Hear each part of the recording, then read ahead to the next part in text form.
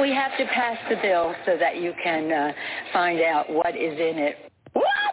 If you like your doctor, you will be able to keep your doctor. What difference at this point does it make? Doesn't make sense.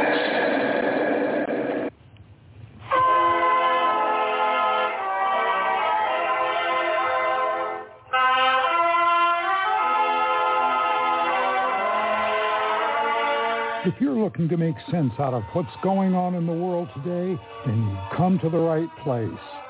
Welcome to Southern Sense Talk Radio with your host, Annie, the Radio Chickie Bellis, and featuring Curtis C.S. Bennett and the most interesting guests that you'll find anywhere on Internet radio. And you can join the show and let your voice be heard by dialing 917-889-3675. So sit back, relax, and remember, Southern Sense is common sense.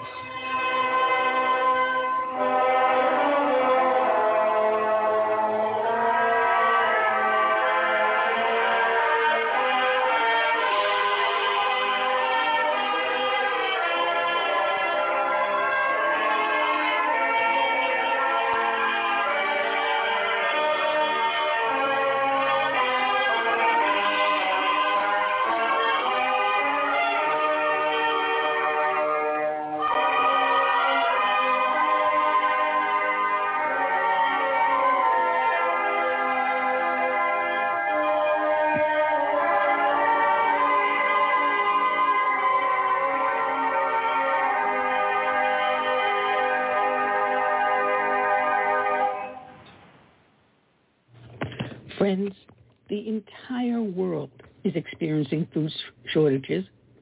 Supply chain breakdowns continue to have a domino effect on everything, especially food production. Farmers can't plant as many crops now because of fertilizer shortages, forced regulations, and, of course, high fuel prices. This will cause more painful food shortages when we run out of the food we're eating now. You know, food takes time to grow. So when farmers don't plant, well, months later, we don't eat. That's why you need to prepare for an increasing number of food shortages. And the best way is to invest in Ready Hour emergency food from My Patriot Supply. It's a perfect hedge against skyrocketing prices and shortages.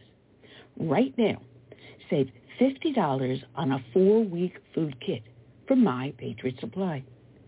Go to preparewithSouthernSense.com and get your $50 savings on a 4-week emergency food kits that average over 2,000 calories per day.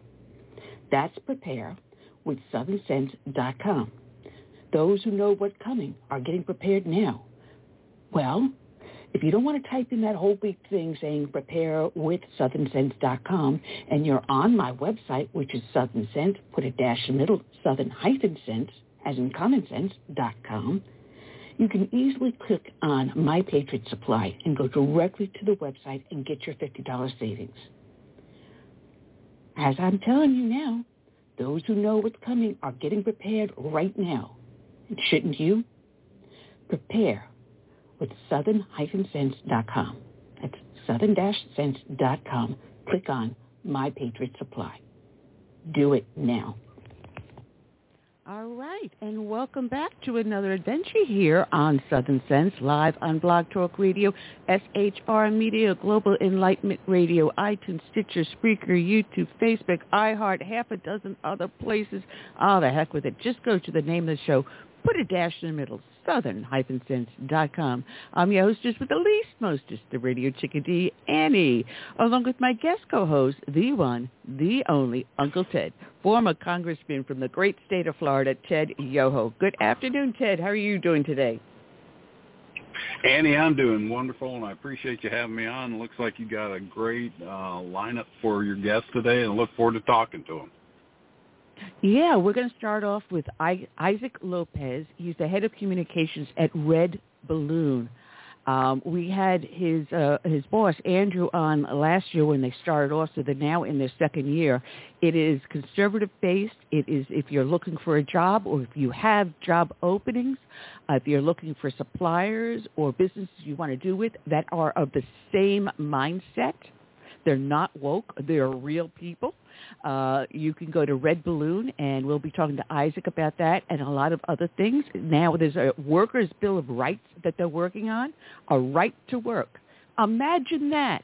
No unions, no wokeness, no vaccine mandates or whatever. Pure, unadulterated right to work the American way. We're going to be talking to him about that. Also, we have John O'Connor coming back. I love this man. I can sit back and just let him take over. It's like having a professor run the room. Yeah, he's a powerhouse. Yeah. Oh, yes, he is. He is. He's the author, as you remember, of Postgate, How the Washington Post Betrayed Deep Throat, Covered Up Watergate, and began today's partisan advocacy journalism. And a matter of fact, my neighbors were recently a victim of that, and boy, Annie went to bat for them and hit below the belt, and I swear I got not only a retraction to be done, but they redid the broadcast and are rebroadcasting it tonight with all the corrections and apologies in it. Oof. You don't get this little guinea pissed off because she's coming for the jugular. Anyway. That says a lot that if you were able to get them to do that, that's a good thing. Within 24 hours. And that's the miracle. Good job. We also have the senior fellow at the Independent Institute and director of the Institute's Center on Peace and Liberty. Now, this is going to be a very interesting interview because I have a funny feeling he may be an anti-Trumper. So we're going to see what sort of a dance he does with us. But he's going to be talking about a lot of other different things going on right now. Ivan Eland. And then we're going to finish off with our guest from the Heritage Foundation. She's the senior news producer for the Daily Signal, Virginia Allen. A lot to talk about, a lot to do. And, oh, wow, Ted, my head's already spinning. We haven't even started. Yeah. Well, I know you'll give your listeners what they're looking for, and I appreciate it. Yeah, well, I want to welcome everyone that is in our chat room here on Blog Talk Radio, as well as up on Facebook and YouTube. We are active up there, and we are also broadcasting and video broadcasting on our home webpage, which is the name of the show. Put a dash in the middle, southern-sense.com. I'm still working the kinks out of trying to get a little bit more professional-looking video, but hey, it takes time. I'm old. I'm technologically challenged. We'll get there. Eventually, we'll get there. I feel your pain on that because I'm the same way on that. Oh, man. Just bear with me as I'm trying to close out some windows on the other computer. So we are up live there. Ted, you know that every show we start off with a dedication to a fallen hero.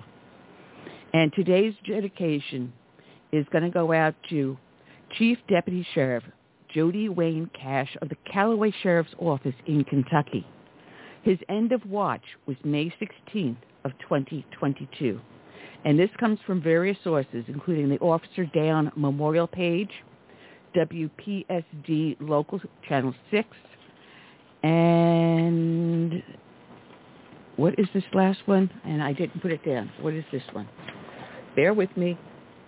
It is from theledger.com. So this starts off reading. Deputy Chief Jody Cash was shot and killed in front of the Marshall County Sheriff's Office at 52 Judicial Drive in Benton. Marshall County Sheriff's Office incident response team arrested a subject for outstanding warrants. While at the Marshall County Sheriff's Office, the man was interviewed by Deputy Cash and a deputy from the Marshall County Sheriff's Office about an investigation unrelated to the warrants.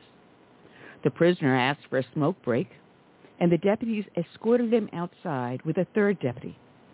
While smoking, the prisoner pulled out a concealed handgun and shot Deputy Cash. The two other deputies returned fire, killing the subject. Chief Deputy Cash was taken to Marshall County Hospital, where he succumbed to his wounds. Deputy Cash had served with the Callaway County Sheriff's Office for 1.5 years and had previously served 8 years with the Kentucky State Police, 6 years as the Assistant Chief of the Murray State University Police Department, and 6 years with the Caldwell County Sheriff's Office. He is survived by his wife and 2 children. From Jane Kim of WPSD, Channel 6. It was a night of mourning of a life taken too soon, and a time to remember a man who impacted so many. Jody Cash's home church is Hardin Baptist. Members prayed for Cash's family as they remembered his life on that Wednesday night. Cash was the deputy chief for Callaway County. He was killed in a shooting at the Marshall County Sheriff's Office the previous Monday. You know, we gather tonight differently, said Pastor Ricky Cunningham. Our hearts are broke tonight. Cunningham opened the service with a prayer to honor Cash's life. A heart that loved to serve people, said Cunningham, describing Cash's serving attitude. He would call me from time to time just to see what was going on, if there was anything he could help me with. And so, the main thing I would say, he's just a servant, and with the people, is always caring. Cunningham says that before Cash died, he went to a men's small group with the church just that morning. There's a lot of heartbreak in the law enforcement family, and of course in Jody's family, said Cunningham during his opening prayer. He said he was heartbroken over the news. Got a text that said he passed away, he said. And when I went to the hospital, of course, several of the policemen were calling me, telling me where to come. Through it all, Cunningham said there is hope. Most of us, our life will go on. But these guys and his immediate family, there's going to be a void there that's deep. But our faith is going to see us through, said Cunningham. At church, Cash helped with the children's ministry and with the God's Special People, a ministry for children with disabilities. Murray City Administrator Jim Osborne said he believed Cash was the first law enforcement officer in Callaway County who had been killed in the line of duty since Murray Police Chief Novell McReynolds was killed inside the police station in 1957. He said he had known Cash for years from when Osborne worked for the Murray Police Department. I knew him most of my career, Osborne said. He was either at Murray State or KSP, or then with the county. He was just a great man. Murray Mayor Bob Rogers said he had known Cash since he was a boy because Rogers was the superintendent of the Caldwell County School District when Cash was growing up in Princeton. Cash's mother also worked at the Board of Education office, Rogers said. I was superintendent at Caldwell, and his mother worked for me, and he and his sister were students, so I've known him a long time since he was a little bitty fellow, Rogers said. He always had a smile and was always enthusiastic and a pleasure to be around. When I moved here to Murray in 2005, I found out they had come to work at Murray State. Speaking at the funeral, Jody Adair said he would sometimes introduce himself as Jody's best friend. But over the last few days, it became clear to him that Cash had 1,000 best friends. Adair said Cash always had a smile on his face and was quick to share a joke, often using humor to break down walls of people he didn't know. I would do him a great disservice today if he were here and we didn't laugh, Adair said. Jody would be disappointed, for if you knew him, he was always going to make you laugh, whether it was funny or not. Adair recalled being in Sunday school with Cash and bringing his daughter Mia with him one week. On the way home from church, Adair said his daughter delightfully repeated a joke that Cash had told her. What did the red light say to the green light? Don't look up. I'm changing. If you know Jody, he tells you a joke, and most of them weren't funny. They were dad jokes, Adair said. And the thing about Jody is that you saw him laugh at his jokes so hard it didn't matter if you laughed at them or not. Nathan Kent, who is currently the chief of the Mayfield Police Department, was the commander of KSP Post 1 in Hickory during the years Cash was a state trooper. Also speaking at the funeral, he said he first met Cash when he was second in command in the Murray State Police Department, and during his time at KSP, Cash was chosen by his peers as Trooper of the Year for Post 1. Kent said Cash served as Public Information Officer and Detective before being promoted to Sergeant, all of which are positions of trust. He said Cash also was awarded the KSP Citation for Bravery, which is bestowed by the KSP Commissioner only when an officer acts voluntarily in a moment of clear, obvious peril above and beyond the call of duty without regard to their own life. That sounds like Jody Cash to me, Kent said. He said Cash also served in a Drug Enforcement Administration task force as a CCSO chief deputy. In short, Jody's entire life has been in service to others, Kent said. Jackson and Madison, your dad is an example to everyone else. Jody taught you, and by extension us, how to be a gentleman. Your dad was a kind and caring man. Jody taught you kids how to be genuine. Not everybody is. He was. Your dad is a man of character, and we should all be so lucky to have said that about us. Addressing Michelle, Kent said her husband was an honorable man and could always be counted on to do the right thing and was the most thoughtful person he knew. Jody was skilled at making you comfortable, he said. It didn't matter if we had lunch yesterday together or if it had been a few months since we had seen each other. It didn't matter if we were talking on the telephone or if we were in person. He always greeted you the same way, without fail, for 20 years. Every time I talked to Jody, he started out by, "Hey, buddy." And I can tell by the crowd's reaction, I wasn't alone. Today's show is dedicated to Chief Deputy Sheriff Jody Wayne Cash. It is also dedicated to all the brave men and women out there that serve as first responders, be they law enforcement, firefighters, or emergency services. It is also dedicated to all the brave men and women out there that serve in our military from the birth of this great nation through today and into our hopeful future. We dedicate to each and every one, and please hold them dear in your heart, this song by Todd Allen Herndon, my friend. My name is America. May God bless each and every one.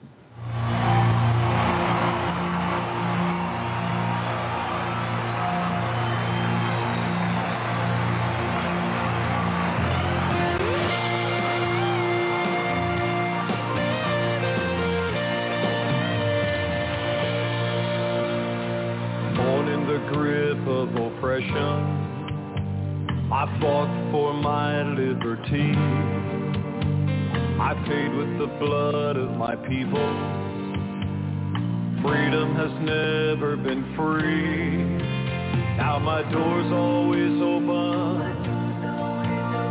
to dreamers and friends. When I'm attacked, I protect and defend, because my name is America. I stand proud and free. My name is America. Don't tread on me. I cannot be broken.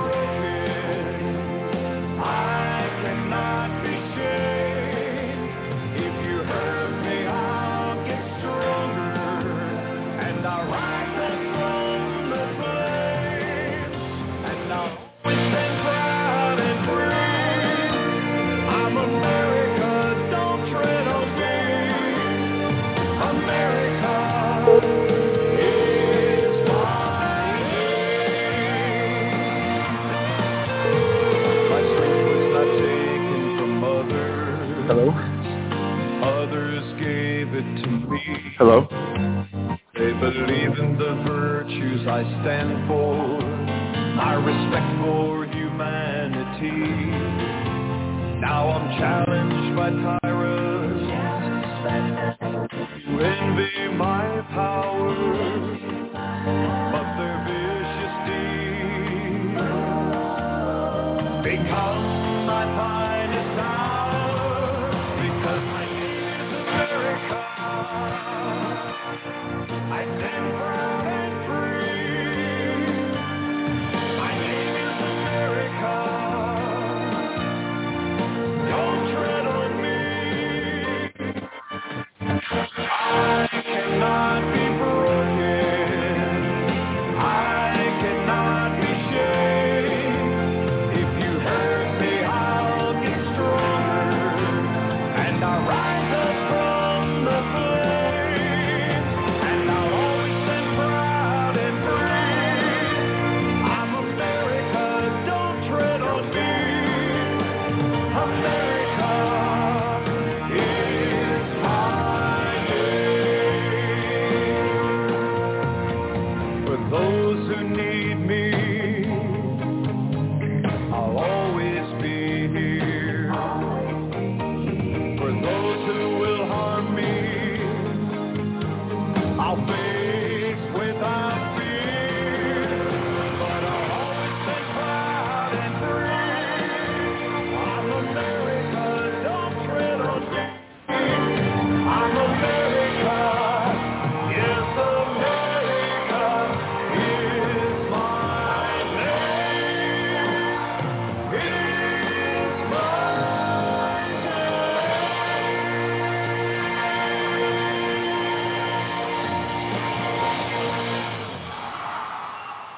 All right, and we're back. You're here listening to Southern Sense live on Blog Talk Radio, SHR Media, Lone Star Daily News, Global Patriot Radio, iTunes, Stitcher, Spreaker, YouTube, Facebook, iHeartRadio, half a dozen other places. Oh, forget about it.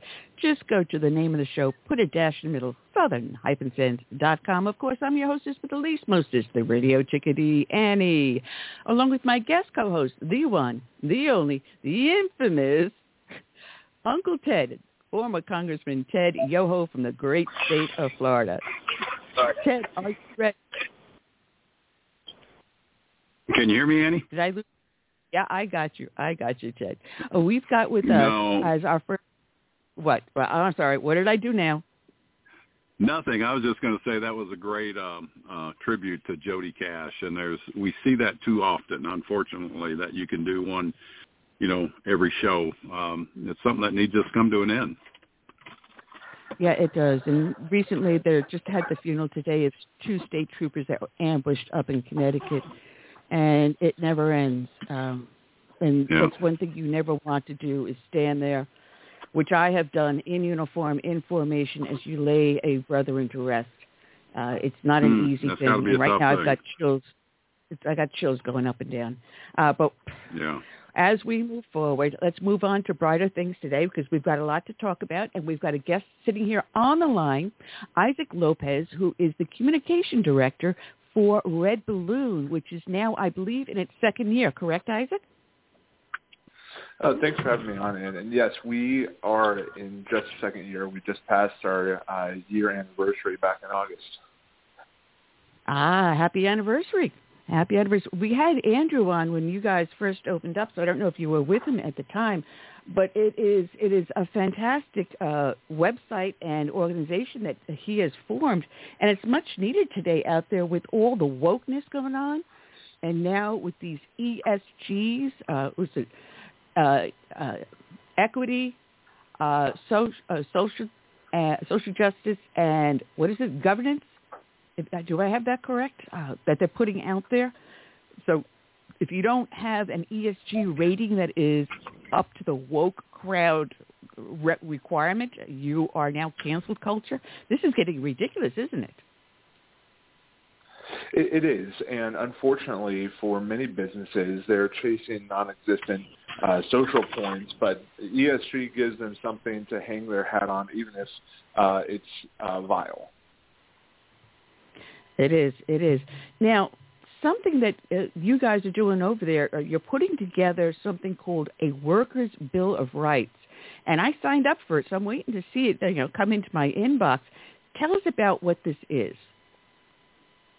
Yeah, so our legal team put together the Employee Bill of Rights and Responsibilities, which lays out 5 rights and 5 responsibilities that employees have in the workplace and also to their employer. So obviously we all want to know our legal rights when it comes to pushing back against woke mandates and woke vaccine mandates and all of that, but we also want to know how to operate in good standing, because if you act well, you're going to actually put yourself in a better legal standing later on if you're in a woke employment office.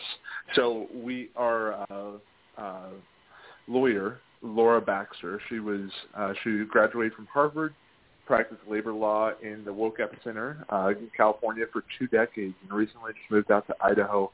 And she put this together for the millions of employees in big tech and woke workplaces across the U.S. Yeah, I have the article that Katie Boma put up in my little fat hand, and it's. She said, if you want the government to leave you alone, you have to have some measure of self-governance. Well, that's the problem we have today. Government doesn't want us to have self-governance. They want us to bow at their altar. So how do we reclaim our self-sufficiency and self-reliance? That's a great question, and it's all about playing the long game, because that's how the government has been able to grow so much in the last few decades, is because they laid the groundwork over the last century or so to be able to become much bigger than they should. So as far as what we can do in our personal day-to-day lives is to make sure you're aligned with people that aren't going to stab you in the back. They're actually going to help elevate you, your company, and your values. And so once you have a movement that's well organized from the ground up, from a lot of people term it grassroots, but really it's just you living out your values day-to-day in your workplace, at your job, and how you vote. That's how you slowly make a groundswell, and that's going to carry momentum in later years. And so what we encourage in the Employee Bill of Rights is to think right now, but also future-oriented, because you want to make a change in your workplace. You also want to build workplaces that your children and their children can work in and be proud of, and not have to pretend to be someone they're not. What you need to do is find like-minded people to surround yourself with. But that's the whole main point of Red Balloon, hooking you up with like-minded people to help boost your business. I mean, we are a capitalistic society, but for some reason, the wokeness, which is actually a Marxist theology, doesn't want capitalism. They want to destroy it. But that's what our nation's been founded on. That's what made it so great. The entrepreneurship, the independence, the self-reliance. It sure is. Annie, go ahead. Go ahead, Ted. Mr. Lopez. No, I want to hear what you said, Ted. Okay. Yeah, go ahead, Ted. Number one, it's an honor to have you on. And, I think of Rush Limbaugh always talking about the nanny state that the government has created. And you're right, it's been over a period of time. It just didn't happen under Biden or under Obama. This is something that's been going on. And I think of the great society that Lyndon Johnson brought into place that, gave people what they wanted to keep them where they're at. And with the advent of Red Balloon and what you guys are doing, my hat's off to you, because out there, if you're somebody in a big corporation and they come down with these mandates, it could be in the military and these other things, if they come down with these mandates, that individual can't do a thing about it other than quit, usually, because they don't have the resources. So somebody like you that gives them an option of where they can go to get rid of the wokeness, to get rid of the ESG, and I agree with you. I think the ESG scores is atrocious, and I can only think it's the liberal left working in conjunction with a lot of our government agencies and bureaucracies that have allowed that to grow to the state it has in these big corporations and people like Larry Fink of BlackRock, who is really promoting this ESG mindset, and it has nothing to do. It's not a government mandate; it's industry, but it's led by people in those big corporations. But it's also supported by the bureaucracies. My question to you is, I look at unions, and I was in a union, back in my youth, and I've talked to a lot of people. They have to pay their union dues, and that money doesn't go to where they want it to go when it comes to campaigns. And probably 98% of that goes to Democratic candidates. How do you address that with Red Balloon, with union companies? Have you done that, or is that something you haven't crossed yet?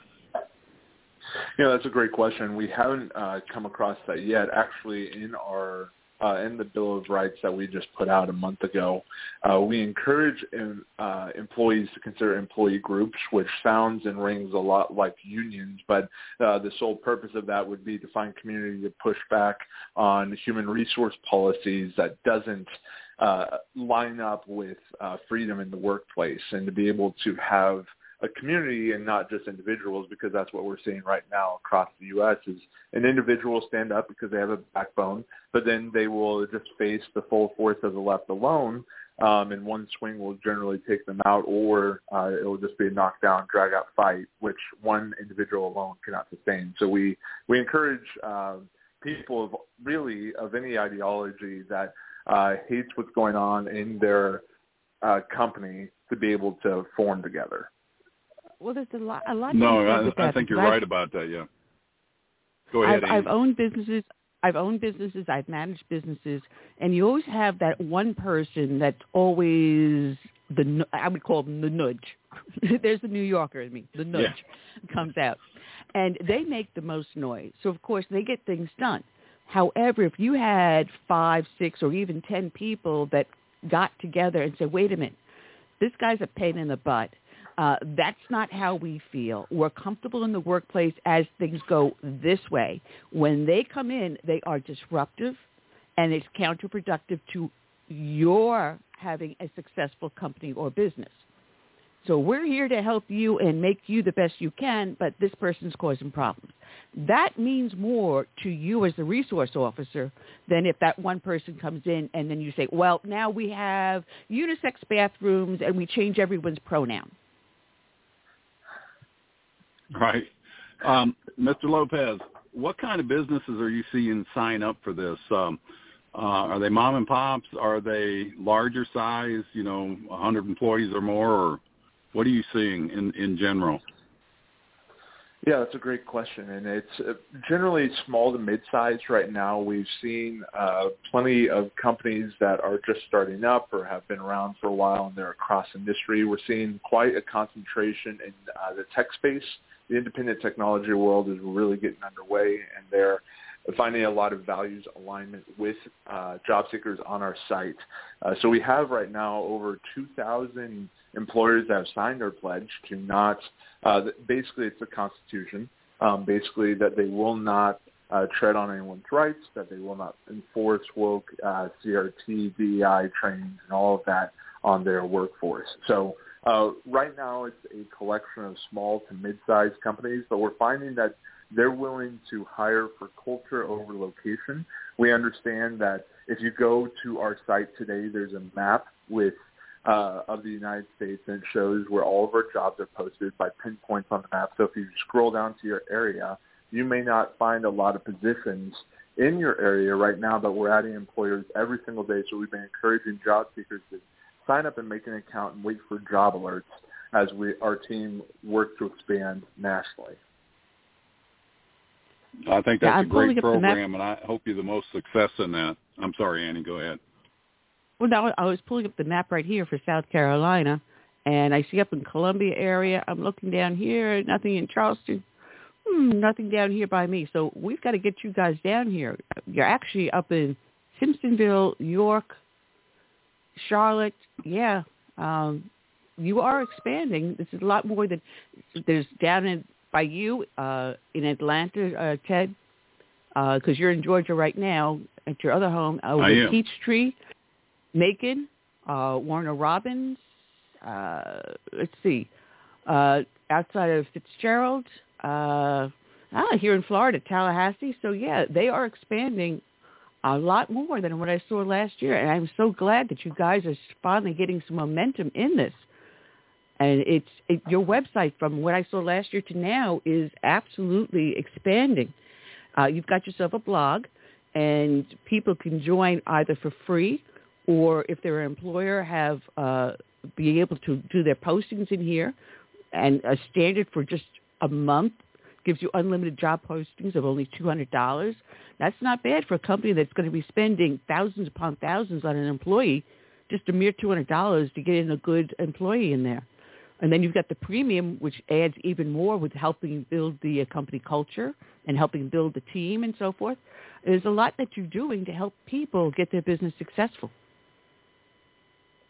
It's true, Annie. And one of the things that isn't listed there is the free option, and you can post a job with us for free per month. So you can post one position for free per month, which isn't really heard of in the job board space, but we're trying to add as many employers to bless our thousands of job seekers that are continually scraping our site every single week. So that's one of the things we're encouraging. You kind of touched on it, but we're now offering the Freedom Academy, but to any of those who are paying customers who want to know how to build a good company culture that isn't run by an HR team that's out of whack. So and trying to be too big for their britches. So what we're trying to encourage business owners, employers, and young entrepreneurs is to look into that, because eventually if you're doing and running a business well, you're going to be hiring, and you want to have a culture, a company culture that's welcoming but productive and healthy as well at the same time.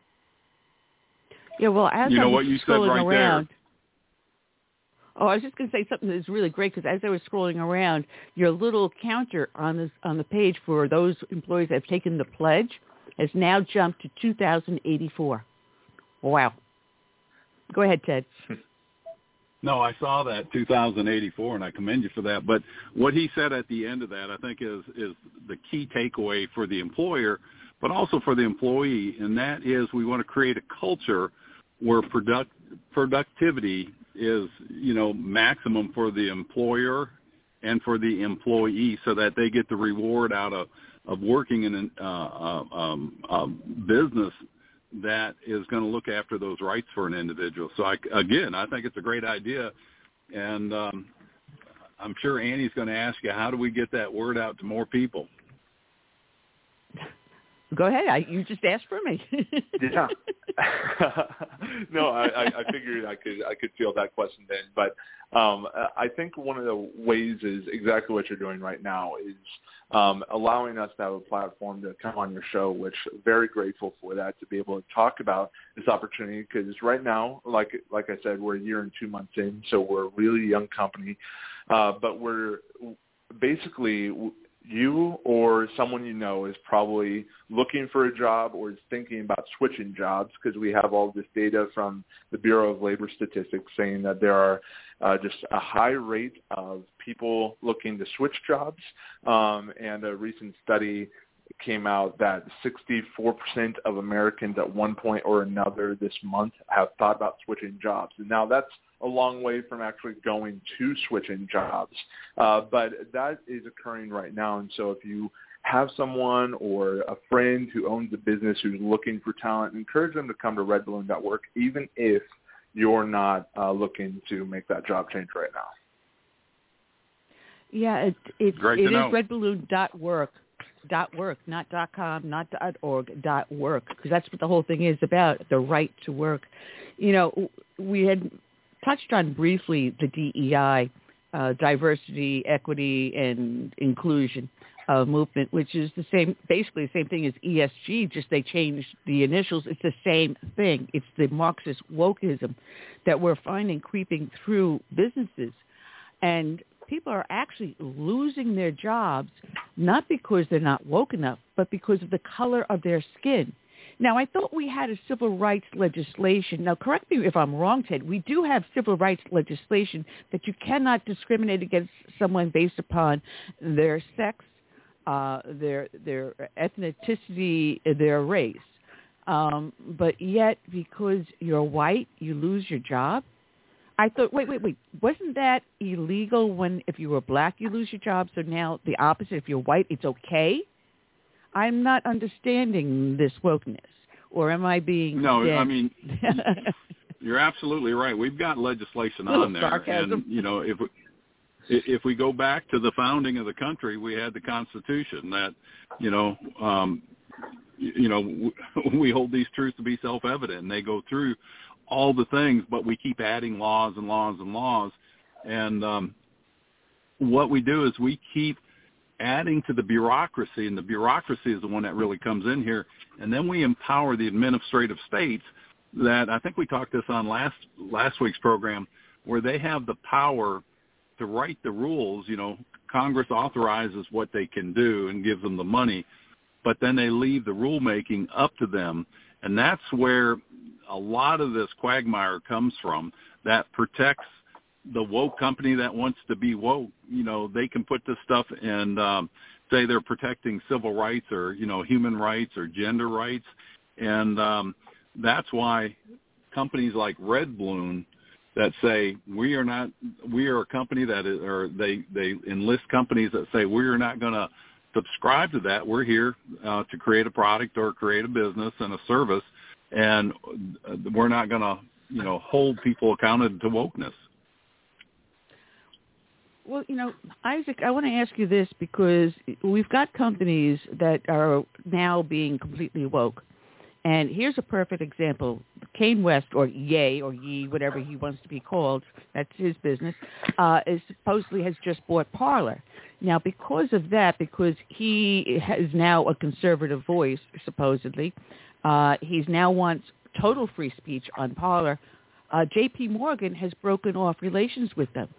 So does Red Balloon have anything to help facilitate someone in that position where they find suddenly the companies that they have been doing with, these bankings, these lenders, and these other institutes that they've depended upon for their business that they can hook up with now through you and say, let's get back on track? Yeah, we actually have a number of payment companies that aren't woke, that are really focused on conservative and really just American values, because that's what's going on here. The woke economy is leaving everyone behind that isn't in their mob. And that includes not only conservatives, but also centrists and classical liberals and even some leftists, right? People that have raised their hand questioning the narrative, or that's enough to get you sidelined or, worse, kicked to the curb. So we do have some of those companies, but we've also partnered with Public Square, which is an app that is a nationwide marketplace that helps you find companies with your values that have pledged that they won't enforce masks in their workplace or in their coffee shops or different stores that are on there.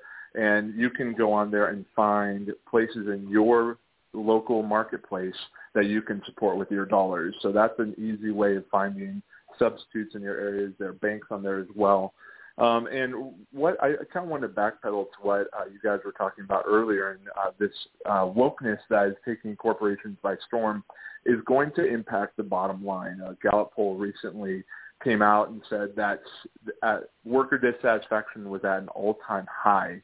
60% of workers are feeling emotionally detached from their workplace. And when you get that, that actually begins to affect global domestic product. And Gallup did the math on it and said that business units that have happy and productive workers are 23% more profitable for their company. And so if you factor that out, if you have a bunch of workers who are dissatisfied, it's going to affect about 11% of GDP. And that's somewhere in the $7 trillion that companies are losing because they're forcing woke madness down the throats of their constituents. It's funny when I was in D.C. Sorry, Danny. I was going to say, when I was working for, yeah, when I was working for American Express back in the 1980s, I noticed back then we didn't call it wokeness. I called it political correctness. But they would go around every year looking for you to take a portion of your paycheck to donate a portion of it to some company. And I was looking down the list at the time that they handed me, and there was only one out of all of them that I felt I could put my money in and feel good about. That was a conservative, cause. Every last one of them was a highly liberal and highly questionable charity. And if I saw this with American Express back in the 1980s, I shudder to think about what people are facing today. So, Ted, I'm sure you can attest to what I'm saying because we're about the same generation here, very close, just a few years apart. But how it has changed to where it was very quiet and was subtle, but now it's in your face. Well, I think you opened up with personal responsibility, or Isaac did, about, watch after your own self. And, let's not worry about too much what somebody else said. When I was in Congress, it was the Me Too movement and it was all this craziness. And we had to go to seminars at the taxpayers' expense, and we had to sign up our office up in D.C. and in the district. And if a lady got on an elevator, had a nice dress, and her hair was nice, and you said, "Well, that's a nice-looking dress in your hair," we could get an ethics charge against us on that silliness, and that was probably 4 or 5 years ago. And it has just ballooned now, again, with the liberal left and with people like Larry Fink of BlackRock, who was at Davos at the World Economic Forum, talking about if you're not a woke company, you won't be in business in the next 15 years because we'll make sure that. So you've got corporations like that are putting pressure on these other corporations, on the banking industry. And it's just like Isaac said that, Kanye West on Parler, Chase is leaving them as far as allowing, to advertise on that. What we need to do, and Annie, you know this as well as probably better than anybody, is the groundswell movement, the grassroots movement, similar to the Tea Party movement, because there's 78 million people, or over half the country, that voted for Donald Trump. That is the people that are going to bring this in, and the people that are going to subscribe to Red Balloon. Those are the ones that are going to make a difference. It's not going to be government mandating what we do, because that's more rules and regulations. It's the American people waking up and said, enough is enough. We're going to change the dynamics and run these companies out of business is what we need to do. That's a huge amen. I think that's what really do you say to that, Isaac? Because no, I totally agree. He's spot on. There was a study that came out of all the Fortune 500 CEOs, and 70% of them said that they made their social issue statement for their company, right? Whether or not to wave the pride flag during June, whether or not to plaster Black Lives Matter everywhere. They made those decisions. 70% of them did, based on what their employees wanted. So there's some internal survey, maybe an employee group that was extremely loud, swayed these employers and CEOs to say certain things in the public sphere. And so if we feel like we are being outnumbered, it's because our own are not speaking up within these companies, because Gallup did another poll that showed that conservatives are the largest ideological group in the U.S. And so if that's the case, partnered with that study, that means that there's a lot of conservatives that are keeping their head down at work, which you can't say you blame them, because conservatives are the best at walking a mile with a rock in their shoe. And they're good with discomfort, but they really just want to focus on a good day of work. But that joy is being taken away from them, whether or not they say anything. So they might as well put up a fight for future generations. Well, it's the silent majority is the conservatives, and it's time for us to stop being silent. We need to speak up and say enough's enough of this garbage. Well, that was one of the speeches I did on one of our 9/11 rallies we had when we first started the Tea Party, that we are the silent majority and silent no more. We've got to give them the avenue to have their voice back once again. And I hope I'm doing that here. I hope I'm doing that by highlighting you with Red Balloon. And I need to learn a lot more about this Public Square app. I'd love to learn some more about that, because I've got my eye on this nice little Kimber 9mm, and I can't use my PayPal, and I don't think I'm going to be able to use my Chase credit card to make the purchase. We've got to find alternatives out there. And right, that is a very nice gun. I have one of those. I recommend it. I like my little Ruger 380. That's a nice little tight, concealed carry. But I was eyeing this piece, and I've just got to check it out. But Isaac, what do you say to them? I say, hey, listen, you lose more if you don't speak up, or even if you lose your job, where's the safety net? That's what they're going to ask. Yeah, no, that's the thing, is that we're encouraging employees across the country, whether or not they work for one of our companies, to do this.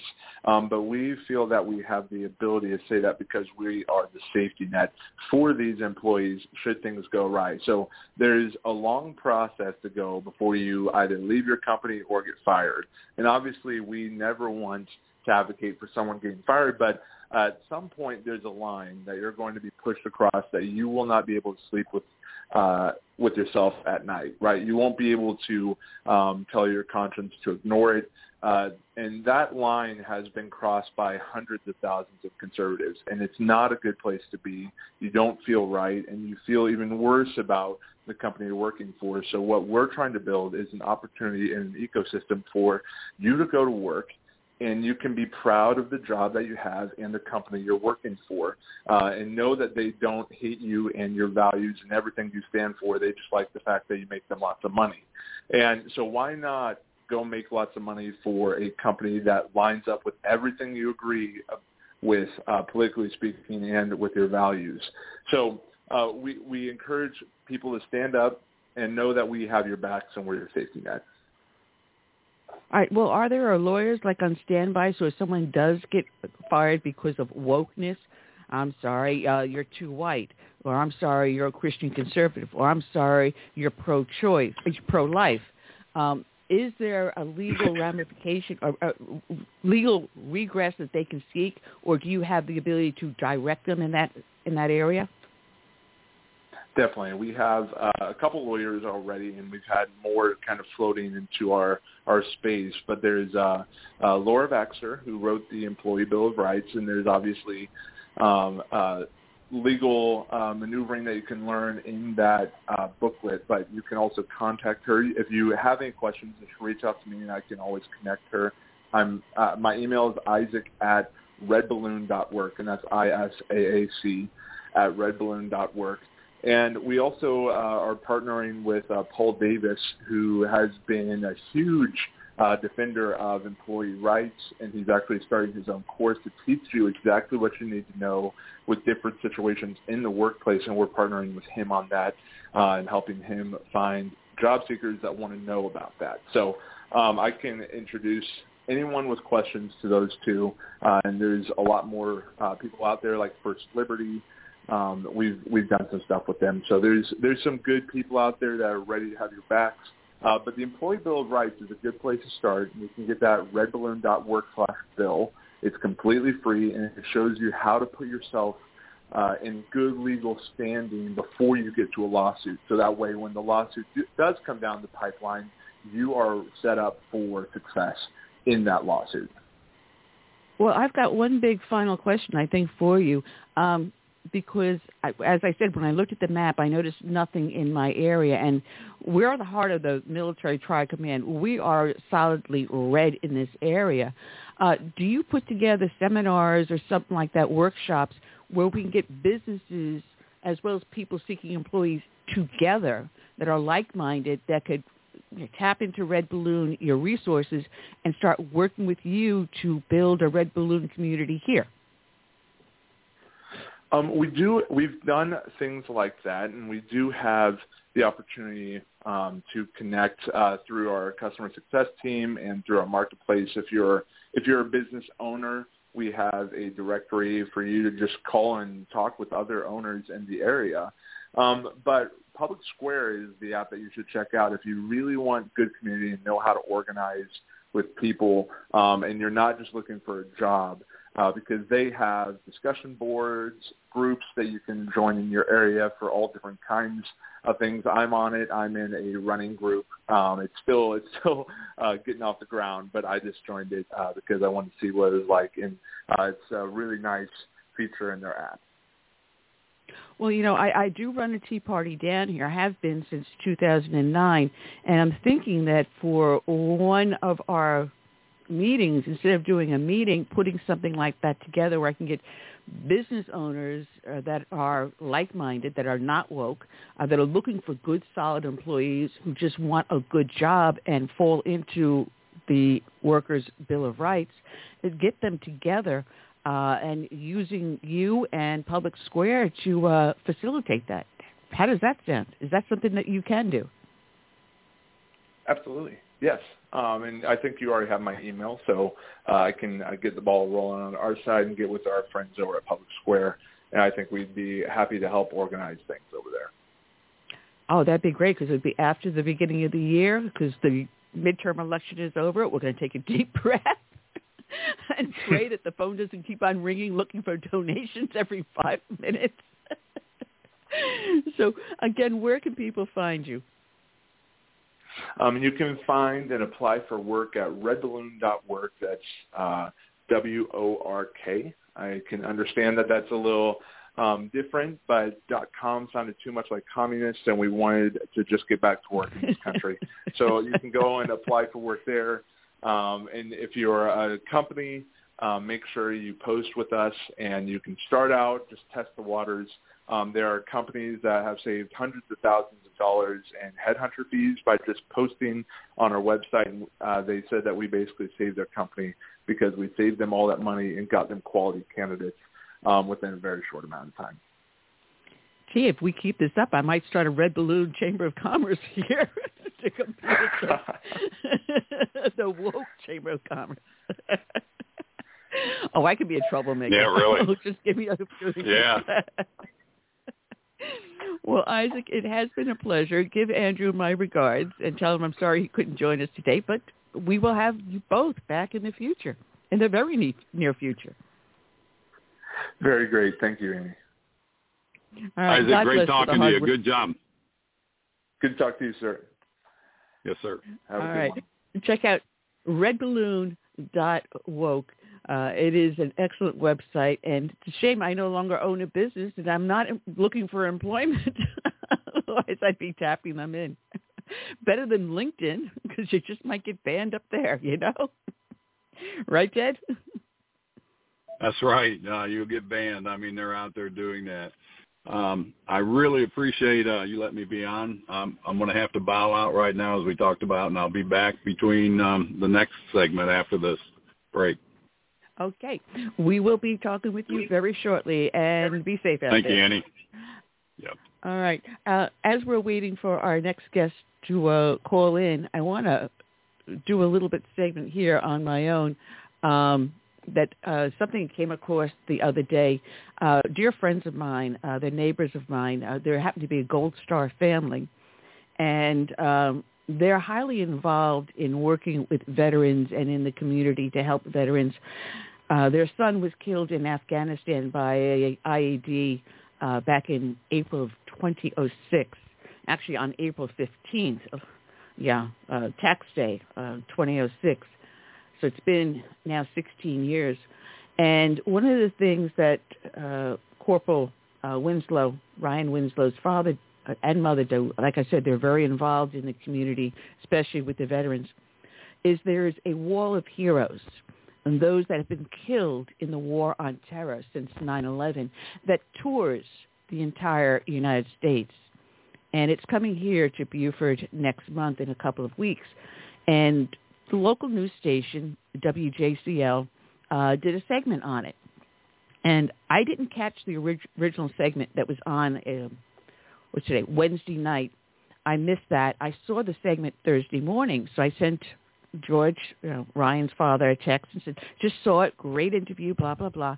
He was furious because the night before, they had described his son as dying in Afghanistan from suicide. Now, if anything, you don't do that to a Gold Star family. You don't put out there the wrong cause of death. And I immediately shot when I found out about that, and they asked me, did I know the station manager? Did I know who this was? Do I have anyone that I knew that I could talk to help correct this?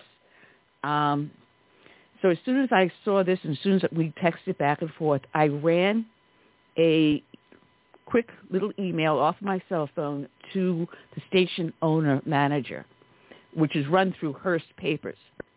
And I wrote to them, the subject was, how dare you? And I wrote, you ran a piece last night with George Winslow and the National Veterans Display coming to Beaufort. That in itself is highly commendable. However, you need to retract that you described his son as committing suicide. How dare you? You call yourself a newsman? Where did you get your facts? Or like mainstream media, make them up. You caused great pain to the Winslows and need to broadcast our retraction with a public apology.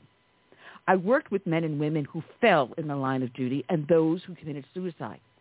To blithely substitute one for the other with utter disregard for the feelings of the family, friends, and brethren is beyond despicable. How dare you?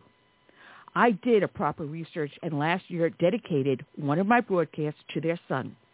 How hard would it have been to have your staff take 5 minutes to do even a cursory search? I remain, and I signed my name. I didn't get a response. So I followed up. I sent this out on the 20th. I followed this up at, believe it or not, 1 o'clock in the morning as I was finishing up my notes here on the show. And I wrote to the station owner manager again.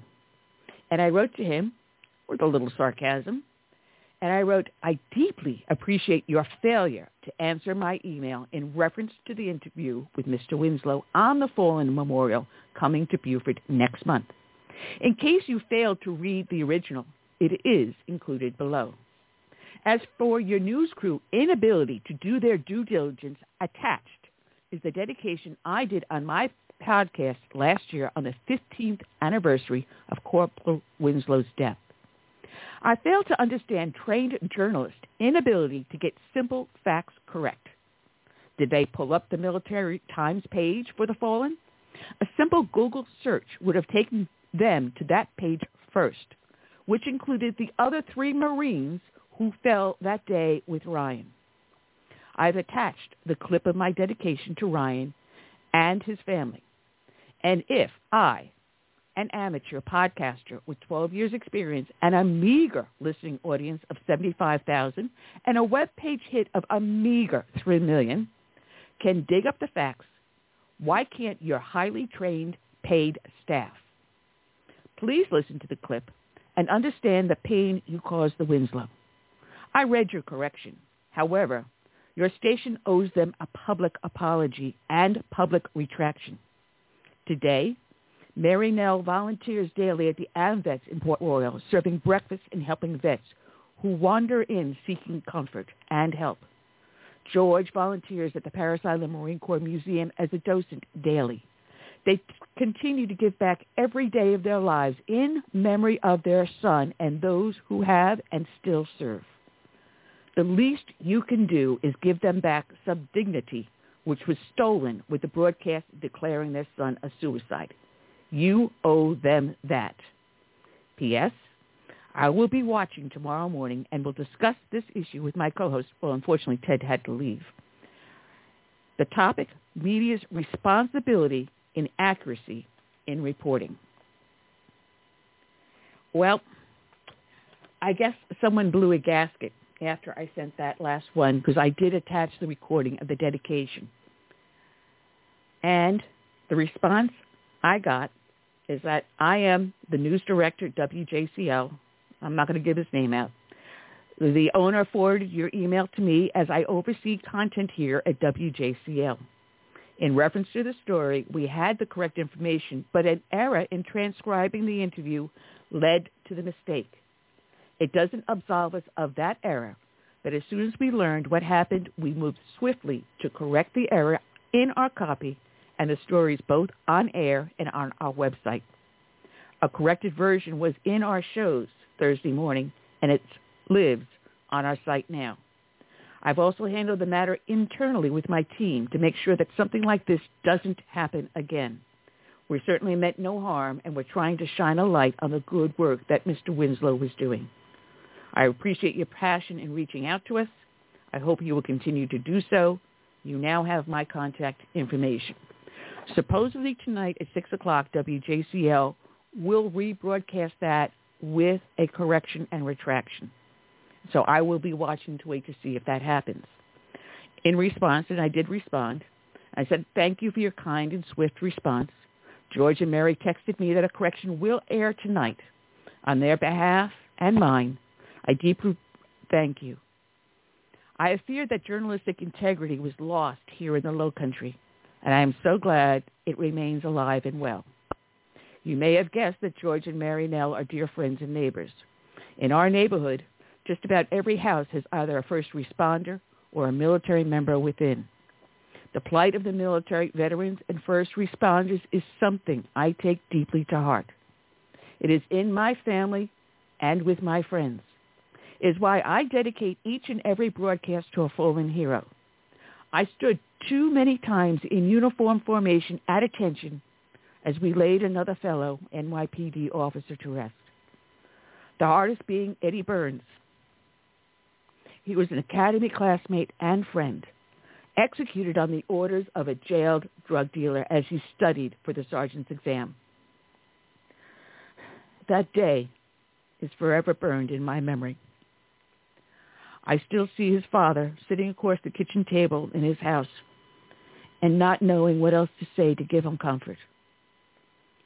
There is little difference when it comes to this between law enforcement and military. Every night when I hung up my uniform and gun belt, I thank God for, with his grace, go I. So please forgive my passion and accept my gratitude for the hard work you do. Sincerely. It does matter. It matters when we speak up.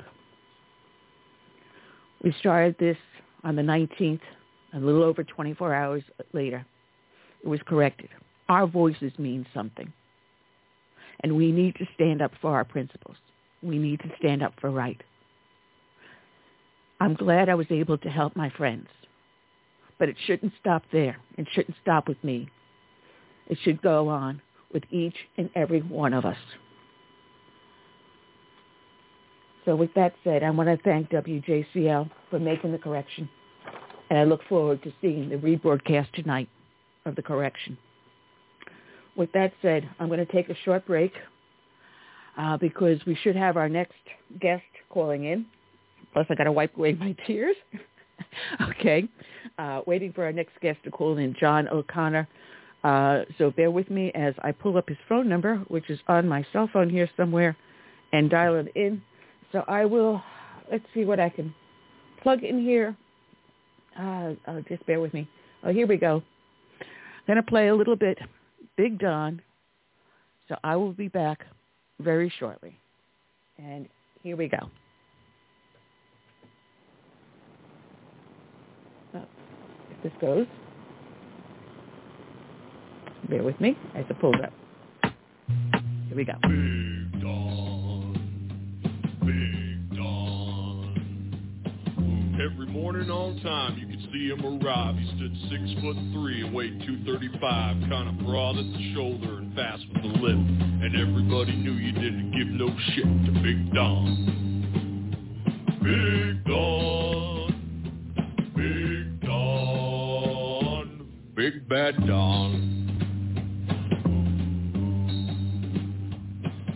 The dust and the smoke of this Democrat hell walked a giant of a man that the patriots knew well, grabbed a sagging economy and let out with a groan, and like a mighty oak tree just stood there alone, Big Don.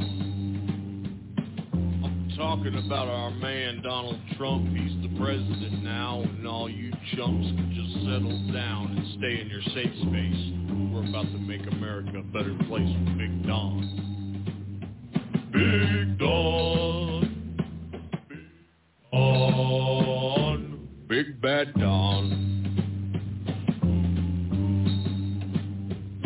Well, old Don got to work because we got problems to be solved, and the Democrats shouted, the Russians are involved, brought out their special counsel with Robert Mueller. Too bad the wall just got 10 feet taller with Big Don. Well, they will lie and cheat and steal and threaten and pander to illegals before our veterans, but we're over these liberals loading our country in a hearse. It's about time to put America first with Big Don. Big Don, Big Don, Big Bad Don. We're gonna put these criminals where they belong. We got people like Hannity and Julian Assange and all the centipedes following QAnon, and Americans like me just singing my song for Big Don. The path ain't easy because the devil's working hard, but we got God on our side and he's playing his trump card. Just remember, my countrymen, to always stick together. Fake news can't stop us from making this world better with Big Don. Big Don, Big Don, Big Bad Don. When it's all said and done, America will be great, and we'll build a statue just to commemorate a great man with these words on a slate. Thanks to the people's power, a man came from his tower to save America in its final hour. Big Don, Big Don, Big Don, Big Bad Don.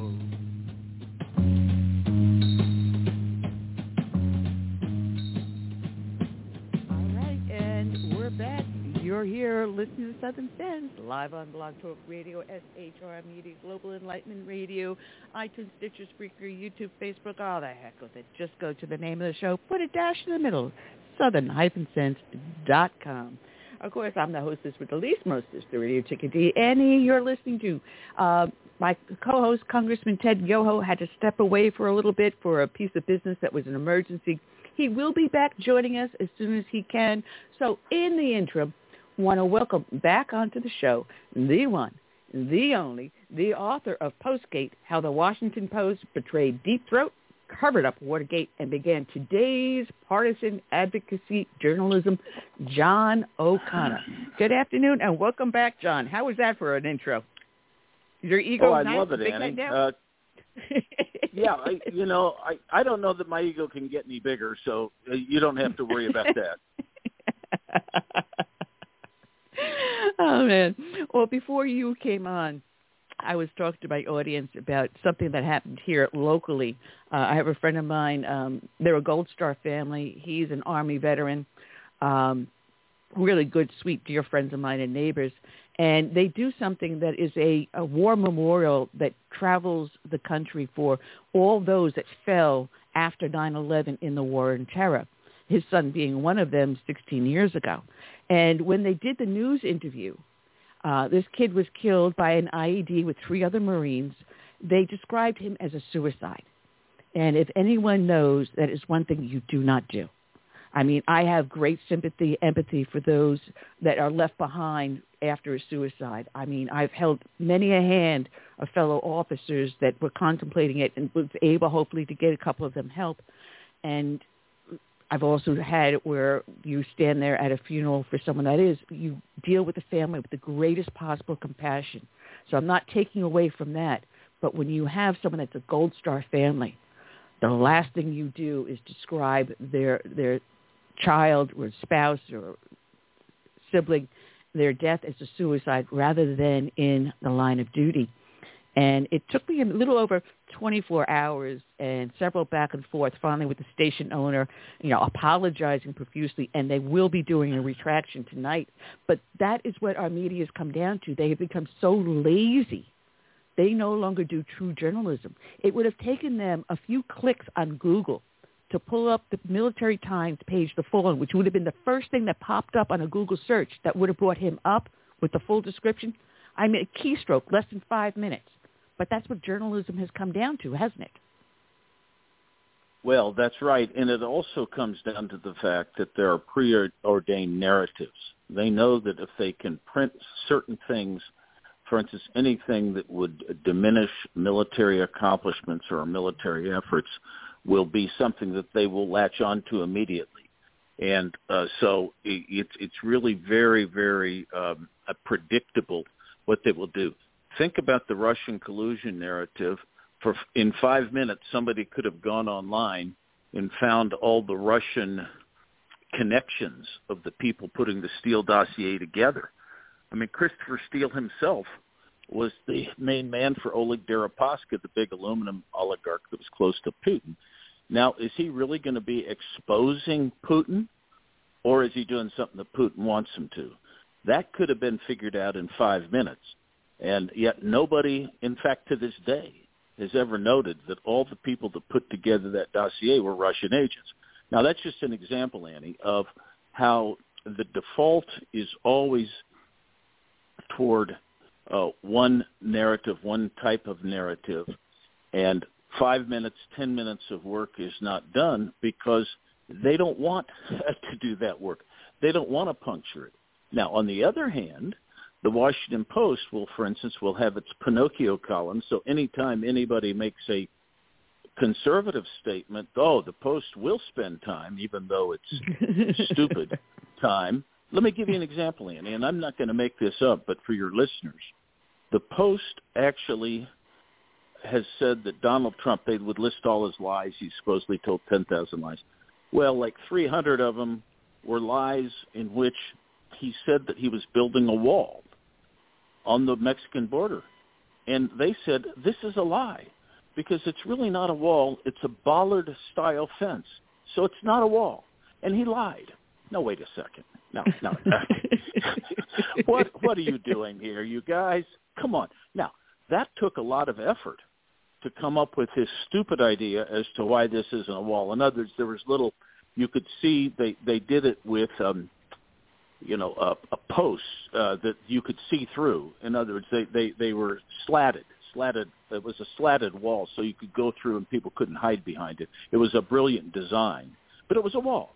It was a wall, and a very effective one, very strong, tall, meets all the definitions of walls. My point is somebody had to go out of their way to try to show Trump was a liar. So they'll do work, even though it's stupid work and silly and partisan and so forth, but they won't do the slightest bit of work to make a military person seem to be a hero, to make a conservative person seem to be a hero, to make it look like anybody on the left did anything wrong. For example, you will find very few stories in which, there were 60 peaceful protests in the summer of 2020. Now, some people might call them riots because stores were looted and people were shot. But no, these were peaceful protests where a few things got out of hand.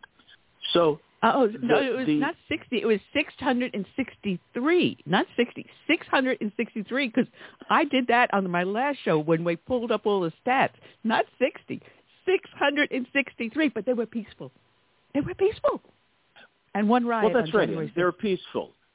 In fact, I think I probably just counted the 60 in major metropolitan areas. But if you count all of them, it's probably 663. Because after all, if you're in a small town, why should you be denied the pleasure of going and looting a store and getting your favorite electronics, or food or whatever it is you're getting? So, yes, you should allow those people to riot too. But then on the CNN and so forth, MSNBC, you found so many people saying, as Dr. King said, riots are the language of the unheard. Yes, Dr. King said that, and in some cases that makes some sense. It doesn't make, I don't think Dr. King said people shouldn't go to jail. In fact, Dr. King said just the opposite. If you're going to protest, you've got to pay your dues and go to jail. But my point is, these are just peaceful protests. It's the language of the unheard. No, it's not. It's basically our country without going forward without any standards or principles. And meanwhile, of course, the January 6th. Oh no, now that's not even a riot. That's even more. That's an assault on democracy itself. I mean, it's not even worse than the Holocaust. Some people. Yeah. Right. It's the worst thing in the world. Well, you know something, Annie, just to tell you. Now, of course, during the Oakland riots, of course, some nice innocent people got shot, like a black security guard at a building who was just standing there and got shot. He had 3 kids. Now, he's not as important as Mitt Romney's hair, because Mitt Romney's hair almost got messed up during that. I mean, he had to keep it in place, and I think he had gel on it so it didn't get messed up, but it almost did, and it scared him. So that you got to compare those things. What's more important, Mitt Romney's hair or, this poor fellow who got shot in Oakland? That's where we are in this country, and it is just too bad that things have been so hyper-politicized that people can't tell the truth, at least on one side. There is half the country, everybody likes to say that there's, to try to be fair, that there is just simply a symmetry to each side, to right and left. I disagree with that. I think the red states, by and large, and the red parts of the blue states are people who just think in traditional terms. They think in common sense terms. They call them as they see them. They may be wrong or right in some cases, but they call them as they see them. There's no predetermined ideological bent on these things. They're not ideological. It's common sense. Like, gosh, there might have been a lab leak in China. On the other hand, the other side, because we're dealing with socialistic thinking, now you get into dogma and you get into ideology. So you do have a preordained set of conclusions. If you're in communist Russia, you always talk about the working person, even though the working person really doesn't get the money. It's the guys, the party bosses do. But the point is, there's a preordained narrative in these once you start getting down that road.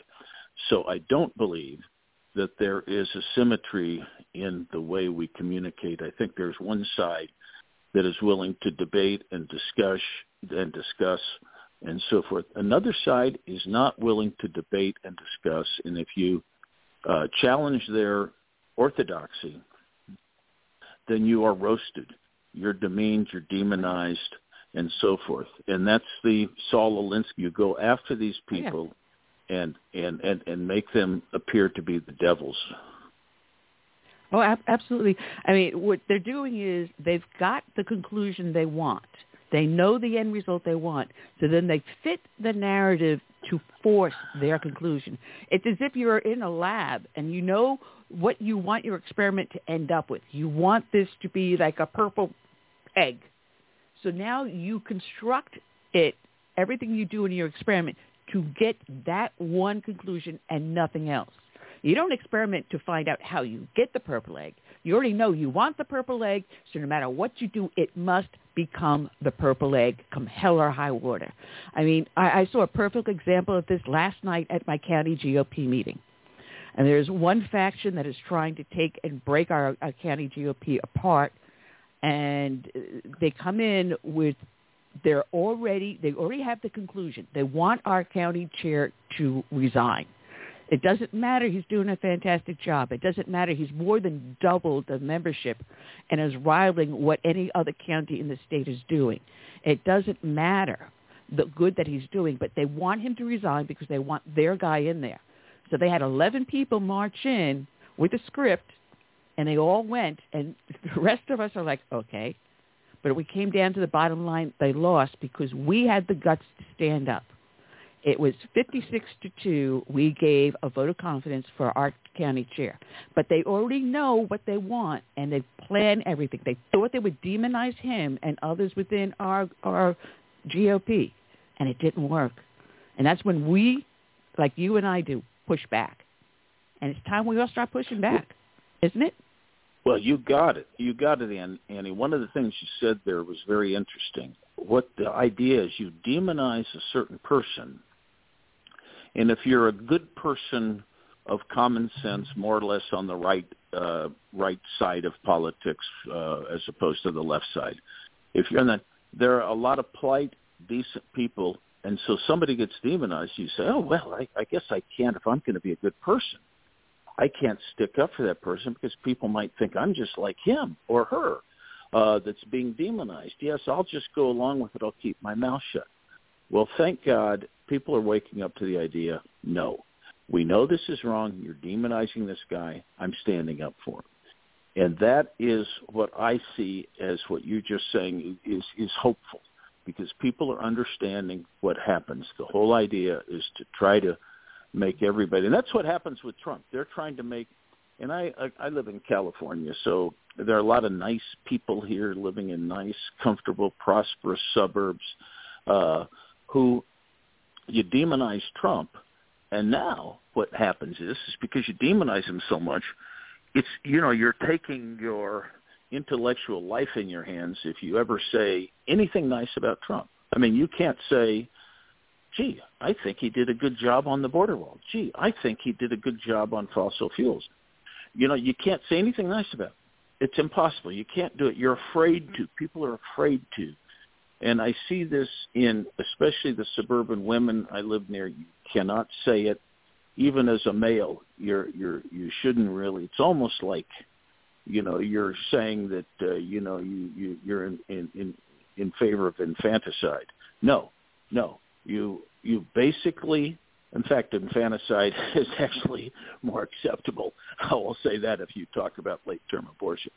But basically, by demonizing polite people, then stay out of the fray. They're afraid. They're afraid that other people will think ill of them, and they do not speak out. And what's so terrible about this is our country was founded when John Stuart Mill wrote about On Liberty, which is what he said. Liberty is gained by discussion and debate. You should want to discuss and debate important issues. But you tell me if anyone on the left really wants to have a discussion or a debate about climate change, either the theory of it or the fact that spending trillions won't change anything. There's no cost benefit to it, even if you believe in the theory. But is there a chance for a debate? No. No, not at all. But, you can't get king crab anymore because of climate change. Instead of looking at what the true root cause of why we have a decrease in the king crab crop, maybe because you're over-harvesting, maybe you need to let the fields start to replenish themselves. Maybe there's poison in the water. Maybe someone dumped something down there that's killing them off. But instead, no, it's climate change. We can't have any more king crab legs on the market because of climate change. Well, that's right. And what happens is they have all these reporters that they'll be on the climate change beat. And anything that happens is the result of climate change. And it makes, if it gets too rainy, it's climate change. If it gets too dry, it's climate change. If it, so forth. If there's not enough water, too much snow, not enough snow. Everything is attributed to climate change, whereas including hurricanes, in which you have solid data that there's no difference because they have been tracking hurricanes. And so, no, everything is attributed to that because that's the narrative. You're a good person if you believe that in as if it's a religious doctrine, believe in climate change. We're supposed to be scientists. You don't believe in anything. You skeptically look at things and determine whether or not you're right or wrong and how the evidence is applying in a particular case.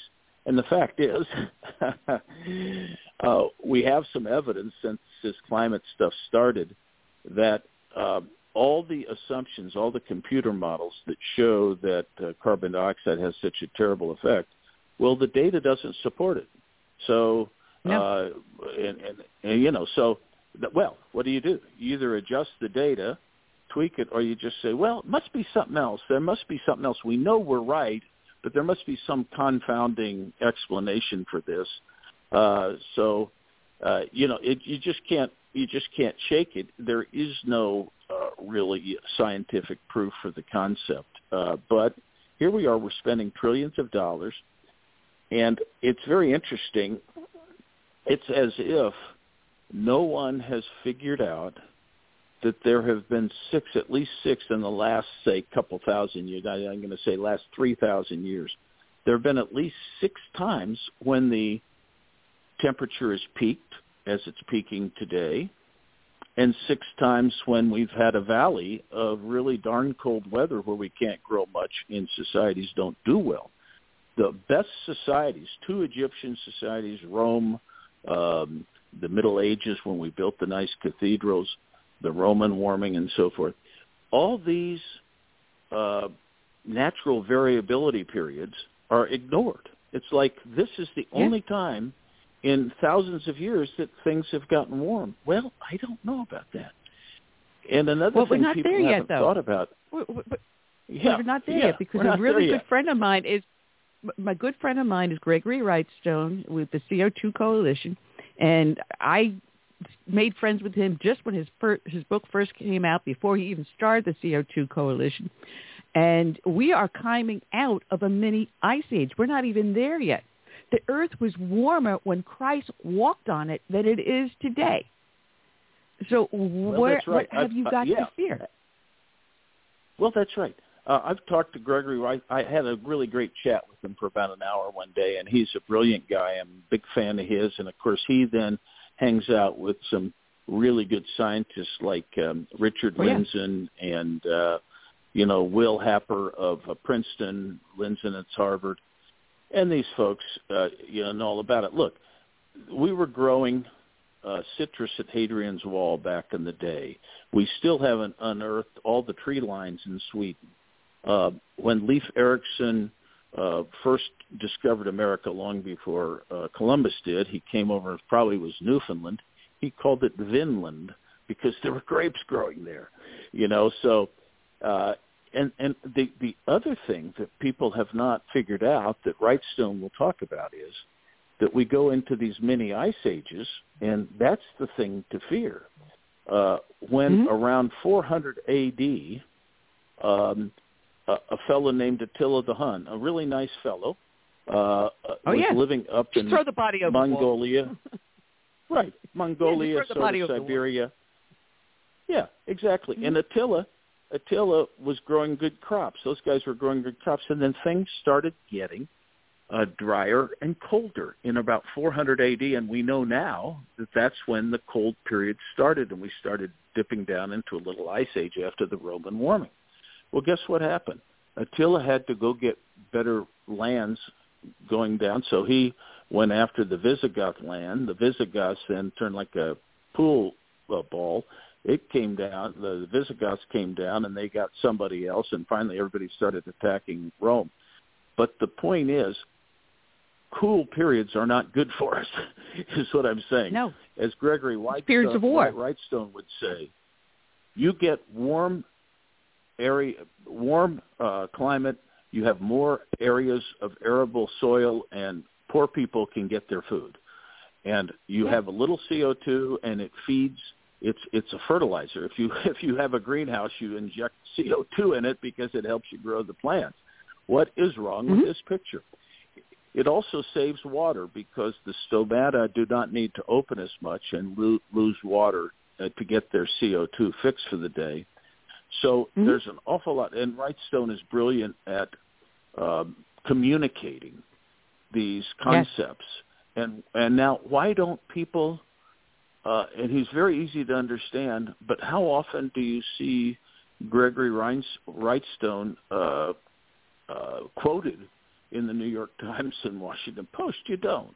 You see him on CNN. You don't see him on MSNBC. He's very articulate, easy to understand, easy to put on for a 5-minute segment because he speaks in English, common sense language. But yet you don't get that. And now these people, and I feel sorry, we have a culture that's really, with high taxes and high cost of living. People are busy with their jobs, and, they get their headlines from CNN, and there you go. Yeah. Well, if you ever talk to Gregory, you tell him you met his first, because I was his first, the very first interview he ever did. So we've got a running joke. Now, talking about having a conclusion and making the facts fit it, let's talk Steve Bannon, because just today, before going on air, he was sentenced to 4 months for contempt of Congress. When was the last time someone was sentenced to jail for contempt of Congress? Well, I don't know that anybody can remember that. And if you recall, there were many occasions when representatives of Obama's office were subpoenaed to Congress, for example, the Fast and Furious and so forth. And many of those subpoenas were simply rebuffed on the grounds that there's executive privilege. So people didn't show up. Well, people, nobody prosecuted those people for, there's a little standoff and words are exchanged and so forth, but people don't go to jail. And even at that, when you do get jail time for contempt, and usually it's, that is normally, if you get sentenced, it's a 1-month sentence, okay? And then what the prosecutor said and the judge parroted was that he's shown no remorse. Well, that's a valid factor. I'm a former prosecutor. That's a valid factor when you've committed a real crime where there's real harm caused by that. You've hurt somebody. You've killed somebody. Yes, you have remorse for that. But what if you really believe what you say, your principles? You believe that it wasn't your duty to testify before Congress with executive privilege. It's not a question of remorse. It's a question of my principles still say that I shouldn't have testified. So he's really sentenced not because he has no remorse, but because he believes in the principles that got him there. Now, it's up to a judge to say whether he's right, wrong, or indifferent. But to say he shows no remorse, that's really absurd, So, yeah, people. I was a prosecutor. People often were in contempt of the grand jury. And, you work these things out. You go get an order of the court saying you got to show up. And usually things work out. But that's not the way they did it here. They just basically charged him, and then he gets sentenced. So once again, there's an inequality in our system. And, of course, think about what Merrick Garland would have been like had he been on the Supreme Court when everybody was saying on the other side, oh, he's such a down-the-middle guy. He's such a moderate fellow, and these Republicans won't have a vote on Merrick Garland for the Supreme Court. Now the guy has shown his true colors, who he really is, and you tell me if this is a good guy for the Supreme Court. I don't think so. I don't think so either. By the way, I don't think so. By the way, Annie, you can firebomb an anti-abortion clinic. You just can't protest against an abortion clinic. Oh, don't get me started on there, because I have that in the pile of stuff I threw together. And thank you very much. I got to really tell the listening audience, you agreed to come on the show less than an hour before I came on air. So I was scrambling like 20 minutes before to pull stuff out, going, I got this pulled aside, got this. This is good for John. This is good for John. This is good for John. Oh, my goodness. Here we go. This was in the Christian Post Reporter, that the attacks on pro-life groups, churches, continue after the DOJ arrests pro-life activist list. Now, these people that are pro-life, and they were peacefully protesting outside of abortion clinics. And in one case, this guy Hurst, his son was being accosted by a pro-choice individual and physically and emotionally accosted. What any dad would do, step in between and push the guy away from his son. He gets arrested. FBI raid on the house, guns drawn on him, his wife, his crying kids are frightened off their ever you-know-what. But yeah, do you know what's so terrible about happening? that, Ann? Yeah. Yeah. Go ahead, please. Take it. Oh, well, in that case, this is a crime, so-called crime, that if it's prosecuted at all, is a classic local crime. What does the federal government, I know abortion can implicate, I suppose, a constitutional issue, although the court just recently ruled it wasn't a constitutional issue. So what's the federal government doing anyway? What is the federal interest here? But normally, these are the kind of cases. I was a federal prosecutor. Simple assault cases are matters for the discretion of the local DA. And guess what the local DA did here? They said, there's no case here. There's no case. And local DAs are pretty good about prosecuting minor cases. If you have a minor assault, they'll charge it the way you should be, and maybe you get a slap on the wrist, but it's an assault charge. But they didn't think anything was warranted in the case. I think it's Mr. Hurst is his name, or Hertz. But basically, the federal government steps in. And so what are they doing? They're basically intimidating anybody who would protest against abortion clinics. They're just doing that the same way they intimidate people who perhaps don't like their school board and want to speak out about the fact that the school board is not doing what these parents, who are these parents anyway? What role do they have in this? And so you would intimidate them. And it goes right down the line of special interest, really. These are special interests that the Biden camp holds near and dear. And so you go out and you prosecute the enemies. This is very much, once again, we had talked before about ideology, Annie. And once you get into an ideologically driven party, as in, you name it, nobody likes to bring up Nazi Germany. Let's go to Soviet Union. It doesn't matter, Chinese, communist, whatever country it is that has ideologically driven rulers, this is what they do. They use the law to intimidate those who believe in against them, in anything against them, as opposed to a society where the leaders are supposed to champion liberty, champion diversity of expression, and say this is good. Let like John Stuart Mill. Let the best man win. Let's discuss it. Let's have it out. But no, that's not what we're doing here now. We're taking one side of the equation. Certain people have certain ideas. Oh, those are good ideas. We're never going to. They can do anything they want, and that's fine. The people who have the other ideas, we prosecute them for their ideas. So. Look at this. There is a specific federal crime for trying to intimidate judges and most notably Supreme Court justices. So you're not supposed to go protest outside their home, even without physically damaging them. But basically, these folks directly violate a law when they start rampaging around Kavanaugh's house and the houses of others. Even to the extent that there was a fellow that was ready to try to kill Kavanaugh. But no, this isn't dangerous. There's no reason to arrest anybody. There's no reason to at least come in and warn them off the premises, say, okay, if you don't disperse, we're going to do something. That's probably what you should do. You shouldn't just go arrest people. You say, look, leave people. You're violating federal law. And if you keep violating federal law, we'll do something about it. But no, you don't do that. Now, but you do arrest some father at an abortion clinic. So we have a situation now where the justice system is used to enforce ideas of one side of the intellectual spectrum, and that's very scary. That is very scary. We're supposed to have it out. The First Amendment was there so that we can all have it out. We can all peacefully express our views, and there's to be no punishment for it.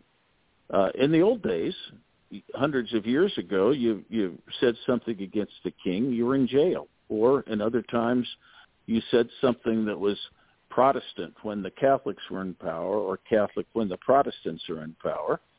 And guess what? You go to jail or you get your head cut off. And this is precisely what America was trying to avoid. Now we're doing the same thing. Hey, Annie, I'm back for a minute. Can I weigh in on it and just make a comment? Yeah, John, this is former Congressman Ted Yoho. Go ahead, Ted. Hey, John. You know, I agree with everything you've just said. And when you speak out, you know, we have that First Amendment.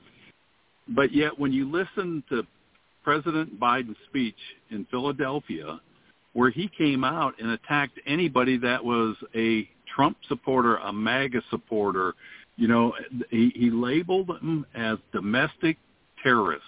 I have never seen that in our country, and it goes to one of those despotic or communist regimes, as you talked about. We are there in America. They just haven't moved to the next step, and it's a dangerous situation in this country. And I appreciate what you do.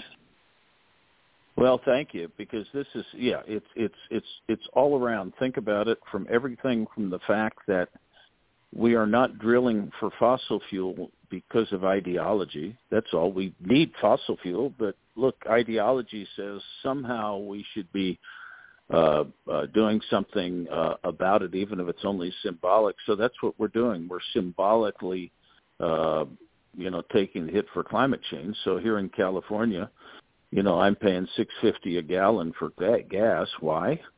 Because somebody thinks that's a good idea. They're enforcing an idea. They're not doing anything that's practical.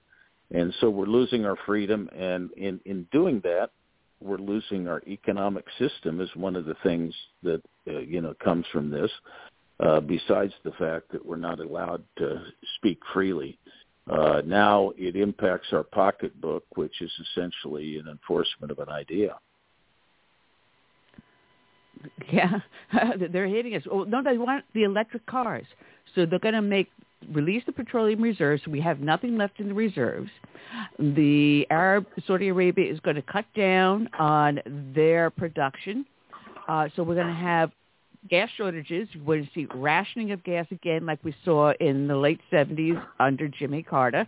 And I know, Ted, you, and I'm sure, John, you remember those days, odd or even days, depending upon your license plate. They're going to go back to that. They're going to go back and say, well, you wouldn't have this problem if you had an electric car. Well, yes, if everyone had an electric car, then we have to ration the electric grid because the grid cannot support everyone having an electric car. Catch-22. There's no other way to describe it. Especially if your grid is powered by that's right. Especially if you have your grid powered by windmills. Guess what happens in California? You have electric vehicles, and then Governor Newsom says, our windmills aren't producing enough power, so please don't charge your vehicles. Well, wait a second. What do we do? Now think about this. Let's say there's a disaster. Yeah.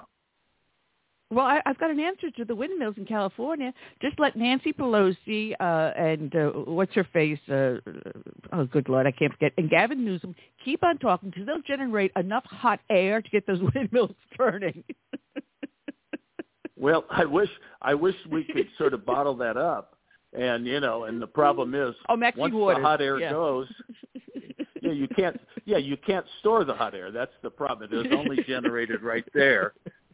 So think about this: the next disaster in California, which is set up geographically for disasters, that's just the way it is, and everybody decides they have to leave L.A. because of a fire or an earthquake. Now you go up I-5, the Central Freeway in California, and everybody drives their electric vehicles up there. Now what happens when they start stalling out? That's going to be a real good one, because then you sit there in traffic, you don't have enough juice to keep going. Everybody stops, and you have a big parking lot of electric vehicles, and nobody can go anyplace. There's not enough ever-ready bunnies. Yeah, exactly. Not enough ever-ready bunnies. One thing about fossil fuel, you can put it in a can and go deliver it to somebody, and then you get Teslas, and Teslas, can't be towed. You have to have a special Tesla person come in and and work on your stalled vehicle. Oh, yeah. You can't have a normal person work on a Tesla because it just doesn't work that way. So that is very scary. And then what nobody thinks about, these great people who are talking about the planet all the time, the planet and global things. And globally, every time you make a large car battery, you're probably killing another kid in the Congo who is down in those mines getting cobalt. We don't have enough rare earth materials to make the batteries we're selling now. But what happens if we really goose up like we want to do in California and quadruple the number of electric vehicles out there? We don't have enough rare earth minerals. And, of course, the price is going to go sky high because of that. And then we're going to be saddled with a bunch of old car batteries, which are gigantic, which have all these, and those are environmental time bombs because we're going to have millions of these things that you really can't recycle effectively without using a lot of power. And so, nobody thinks about the real long-term ecological and environmental implications of these electric vehicles. They're terrible. Even if you care about the so-called planet.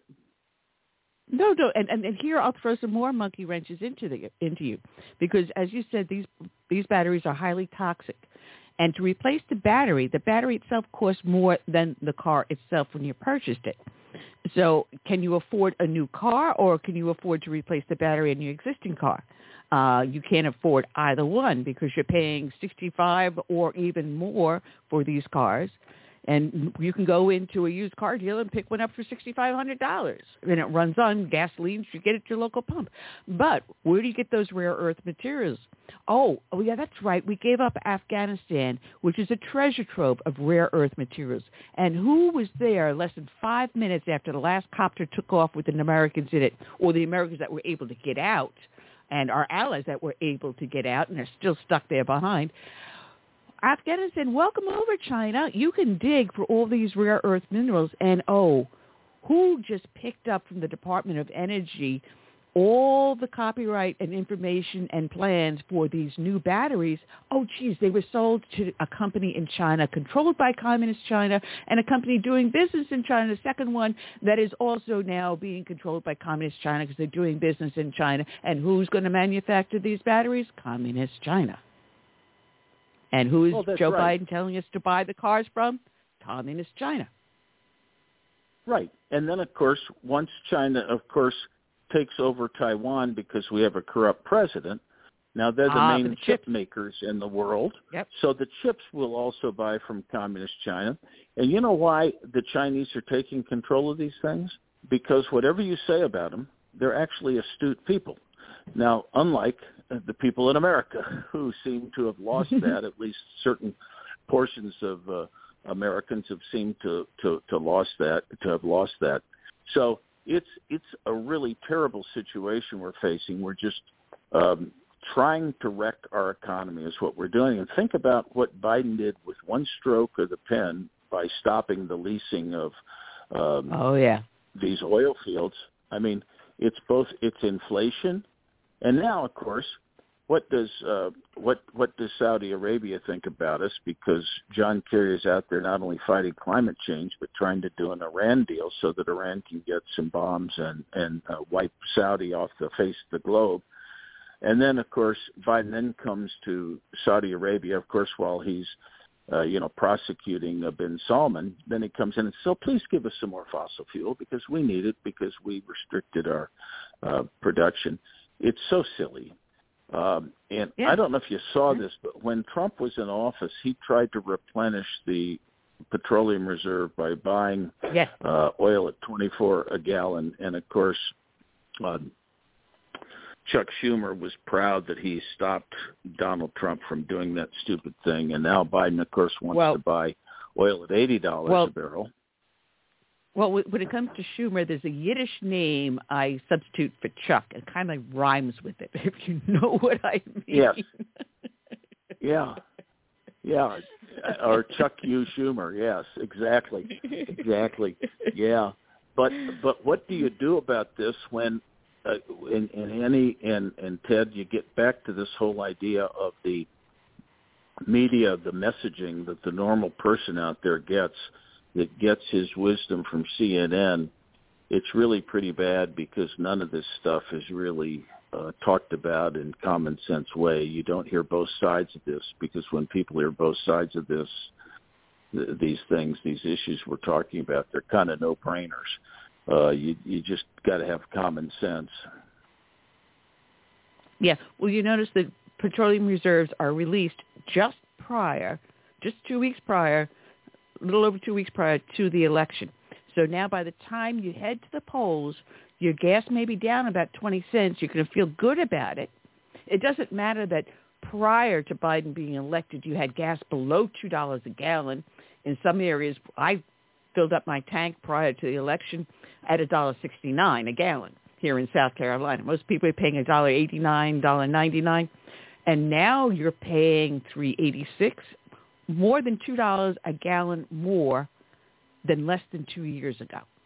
But that's okay. It went down 20 cents prior to you going to the polls, so you're going to vote for Fetterman. You're going to vote for anyone that Biden is out there campaigning for. Oh, yeah, that's right. Obama's out there campaigning, too, for the Democrats. So I don't know how well that's going to go. Yeah, well, I'll tell you this. You're lucky if you're paying $3.49 in California. You die and go to heaven for that. I just filled up my car. I got 16 gallons in my and I paid less than 16. I paid $102 because we don't believe in cheap $3.49 gas. We like to do like $6.49 or whatever, $6.79, $6.90. You know, it just makes no sense. We're paying taxes really at the pump for that, aren't we? Yes. Don't get me started on taxes, because right now I'm fighting my county council on raising the sales tax here in the height of a recession. Oh, but that's all right. The tourists are going to pay for it. We're in a recession. How much tourism do you think is going to come here? I mean, if you're going to be charging 7% sales tax, what would stop that person from going a few hours further south to Florida with taxes at 4%, or going over the border to Georgia or North Carolina, where they're going to keep their taxes lower than us? So bye-bye tourism dollars, and it's going to be 100% on the residents. And who's going to pay the worst? The poorest among us who can't afford that tax.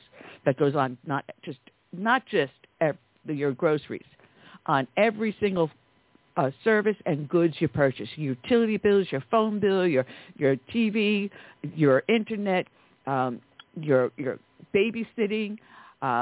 Forget about buying clothing for your kids for schools or cleaning products for your home. Those very basic things. But then forget about going out to dinner. You kill the hostess industry right there. So brilliant. Well, in Annie, the height of recession. Annie, I have a response to you on that one, though. I think President Biden has helped cure inflation because he passed something called the Inflation Reduction Act. Doesn't that reduce inflation? Here's the deal. You spend $879 billion, and then you reduce inflation.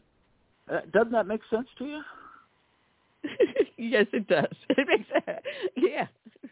Yeah, it really does, like having Christmas in July. Yeah, exactly. Well, John, think about, yeah. Well, it has been a pleasure having you with us.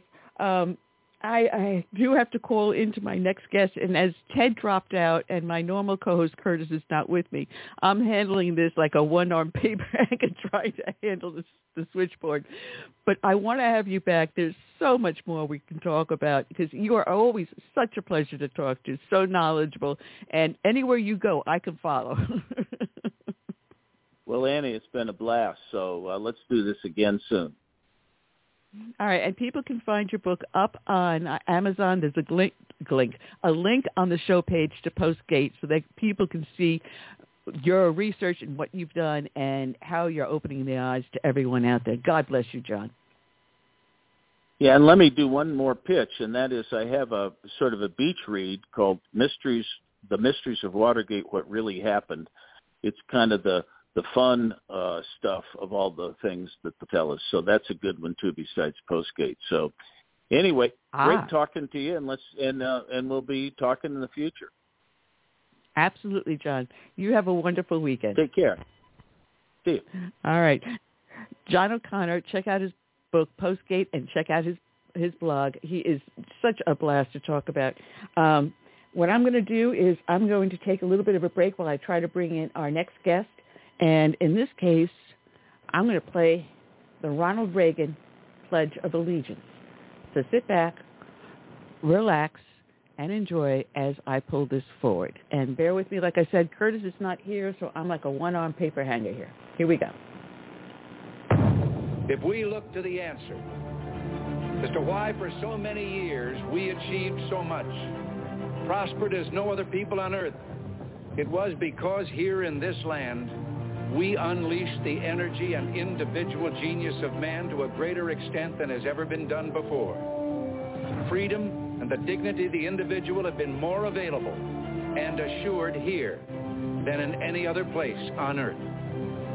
The price for this freedom at times has been high, but we have never been unwilling to pay that price. Those who say that we're in a time when there are no heroes, they just don't know where to look. The sloping hills of Arlington National Cemetery, with its row upon row of simple white markers bearing crosses or stars of David, they add up to only a tiny fraction of the price that has been paid for our freedom. Each one of those markers is a monument to the kind of hero I spoke of earlier. Their lives ended in places called Belleau Wood, the Argonne, Omaha Beach, Salerno, and halfway around the world on Guadalcanal, Tarawa, Pork Chop Hill, the Chosin Reservoir, and in 100 rice paddies and jungles of a place called Vietnam. Under one such marker lies a young man, Martin Treptow, who left his job in a small-town barber shop in 1917 to go to France with the famed Rainbow Division. There on the Western Front, he was killed trying to carry a message between battalions under heavy artillery fire. We're told that on his body was found a diary. On the flyleaf, under the heading, My Pledge, he had written these words: America must win this war. Therefore I will work, I will save, I will sacrifice, I will endure. I will fight cheerfully and do my utmost as if the issue of the whole struggle depended on me alone. We must realize that no arsenal or no weapon in the arsenals of the world is so formidable as the will and moral courage of free men and women. It is a weapon our adversaries in today's world do not have. It is a weapon that we as Americans do have. Let that be understood by those who practice terrorism and prey upon their neighbors. As for the enemies of freedom, those who are potential adversaries, they will be reminded that peace is the highest aspiration of the American people. We will negotiate for it, sacrifice for it. We will not surrender for it now or ever. We are Americans.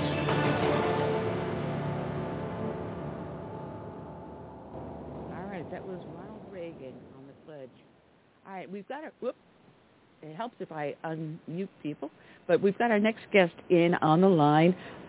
He is Ivan Eland, and he is, if I can get my notes correctly here, the Senior Fellow for the Independent Institute and Director of the Institute's Center for Peace. Good afternoon, Ivan. How are you today? Very well, thanks. Very well. All right, yeah, I have to apologize. My normal co-host is not with me today. He's moving from one house to another this week, and I had a guest co-host who will pop back in very shortly, former Congressman Ted Yoho, but he had to step away for some important business. So I'm flying solo at this moment and doing as well as a one-arm paper hanger. So just bear with me today. You recently wrote an excellent article about Saudi Arabia and their partnership with the Biden administration. What a debacle that has been. He has done anything and everything to make us less energy independent. We had it in the palm of our hands, and we didn't need to get entangled anywhere else just for oil, and he blew it big time, didn't he? Well, I think it was a mistake for Biden to coddle the Saudi dictator, and we have to say that he is a dictator. He has a lot of human rights violations, not only in his suppression of dissent at home, in particular women, but others as well in Saudi, and also the murder of a journalist in Turkey, and also his very bloody and really attacking civilians in Yemen. So he is not what you would call a human rights paragon. Now, of course, the United States has to deal with people sometimes that they don't like. However, in this particular case, Biden had been very severely critical of MBS, Mohammed bin Salman is his name, the de facto ruler of Saudi Arabia, and Biden has been very critical of him before becoming president. And because Biden wants the gas prices lower before the election, the midterm election here, he decided to play nice with the guy, hoping he would help him out. Well, of course, the Saudis basically thumbed their nose at him. And there's no real reason in this day and age why the United States has to do this, because the power of the Saudis to control the world oil price has always been overstated. And the main reason for that is they've always been sort of the leader of OPEC and now OPEC Plus, which also includes Russia. That is an oil cartel, and they try to have production quotas from each country. And what happened here was, after Biden schmoozed with him, he he lowered everybody's production quota, or I should say OPEC followed the Saudi lead in doing that. However, the problem with all cartels is that when the oil price is high, and it's still relatively high, people cheat. The countries cheat on their quotas. They'll say they'll do a quota to be nice to the other OPEC countries, but then they'll cheat. And so the price of oil in the long term really is not controlled by Saudi Arabia. The other issue that we have is back in World War II, Franklin Delano Roosevelt had agreed with the founder of Saudi Arabia that they would ensure that we got oil if we would provide their security. And that back then, FDR could foresee that the U.S. would eventually, or so he thought, run out of oil, and we'd have to start using Saudi oil. Now, of course, when you say that we'd like to have oil independence, we are, again, because of fracking, the largest oil producer in the world, as we were before World War II. So we're not doing this for ourselves. We're doing it for our rich allies in Europe and that sort of thing. And so it's really questionable that we coddle a dictator who has a human rights record about on par with Iran, who we purport to hate because they don't play the game and they have human rights violations. So there's sort of a contradiction there. Well, it never made sense, and I don't think to any American, honestly, that we produce the oil, we then sell it to China, Saudi Arabia, Russia, who then in turn sell it back to us. Why are we doing that? It makes no sense. What is the purpose, unless it is to increase oil prices and then just before the election go, oh, by the way, I'm opening the oil reserves, going to cut off some of this stuff we're sending out, so your oil price is going to go down just before the election about 20 cents. So when you go to the voting booth, you're going to vote for us because we just dropped oil prices. Does it make any sense to me? Unless you're a Democrat, voting Democrat, nope. Well, it's the real issue, of course, is can anyone really control the oil price? It's very difficult to do because there's a worldwide market for oil. But the problem that comes in is that the Biden administration is also using the Strategic Petroleum Reserve to dump oil on the market to bring the price down before the election. The Strategic Petroleum Reserve is really designed for real emergencies where you have an oil embargo or there's been a large hurricane that knocks out the Gulf oil refineries and that sort of thing. So they're kind of misusing it. Biden is not the first president to do that, but he's doing it for electoral purposes just because the price is high, and that's not what the Strategic Petroleum Reserve is supposed to be for.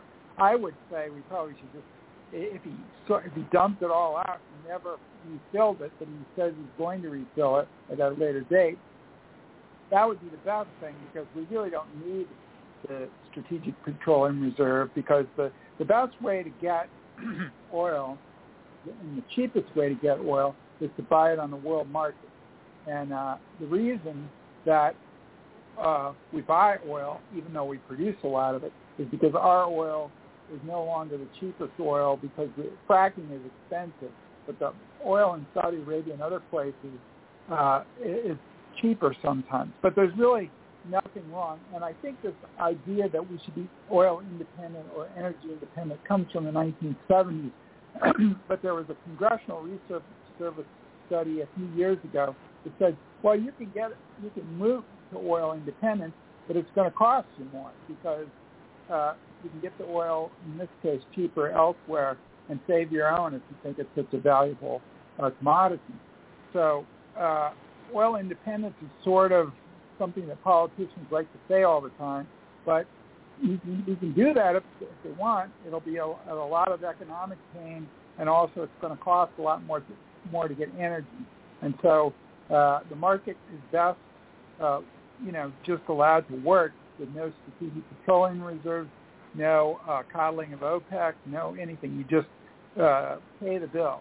And therefore, if you just pay the bill and we don't expect anything out of Saudi Arabia, we can have a much more independent policy vis-a-vis that country than we do at this point.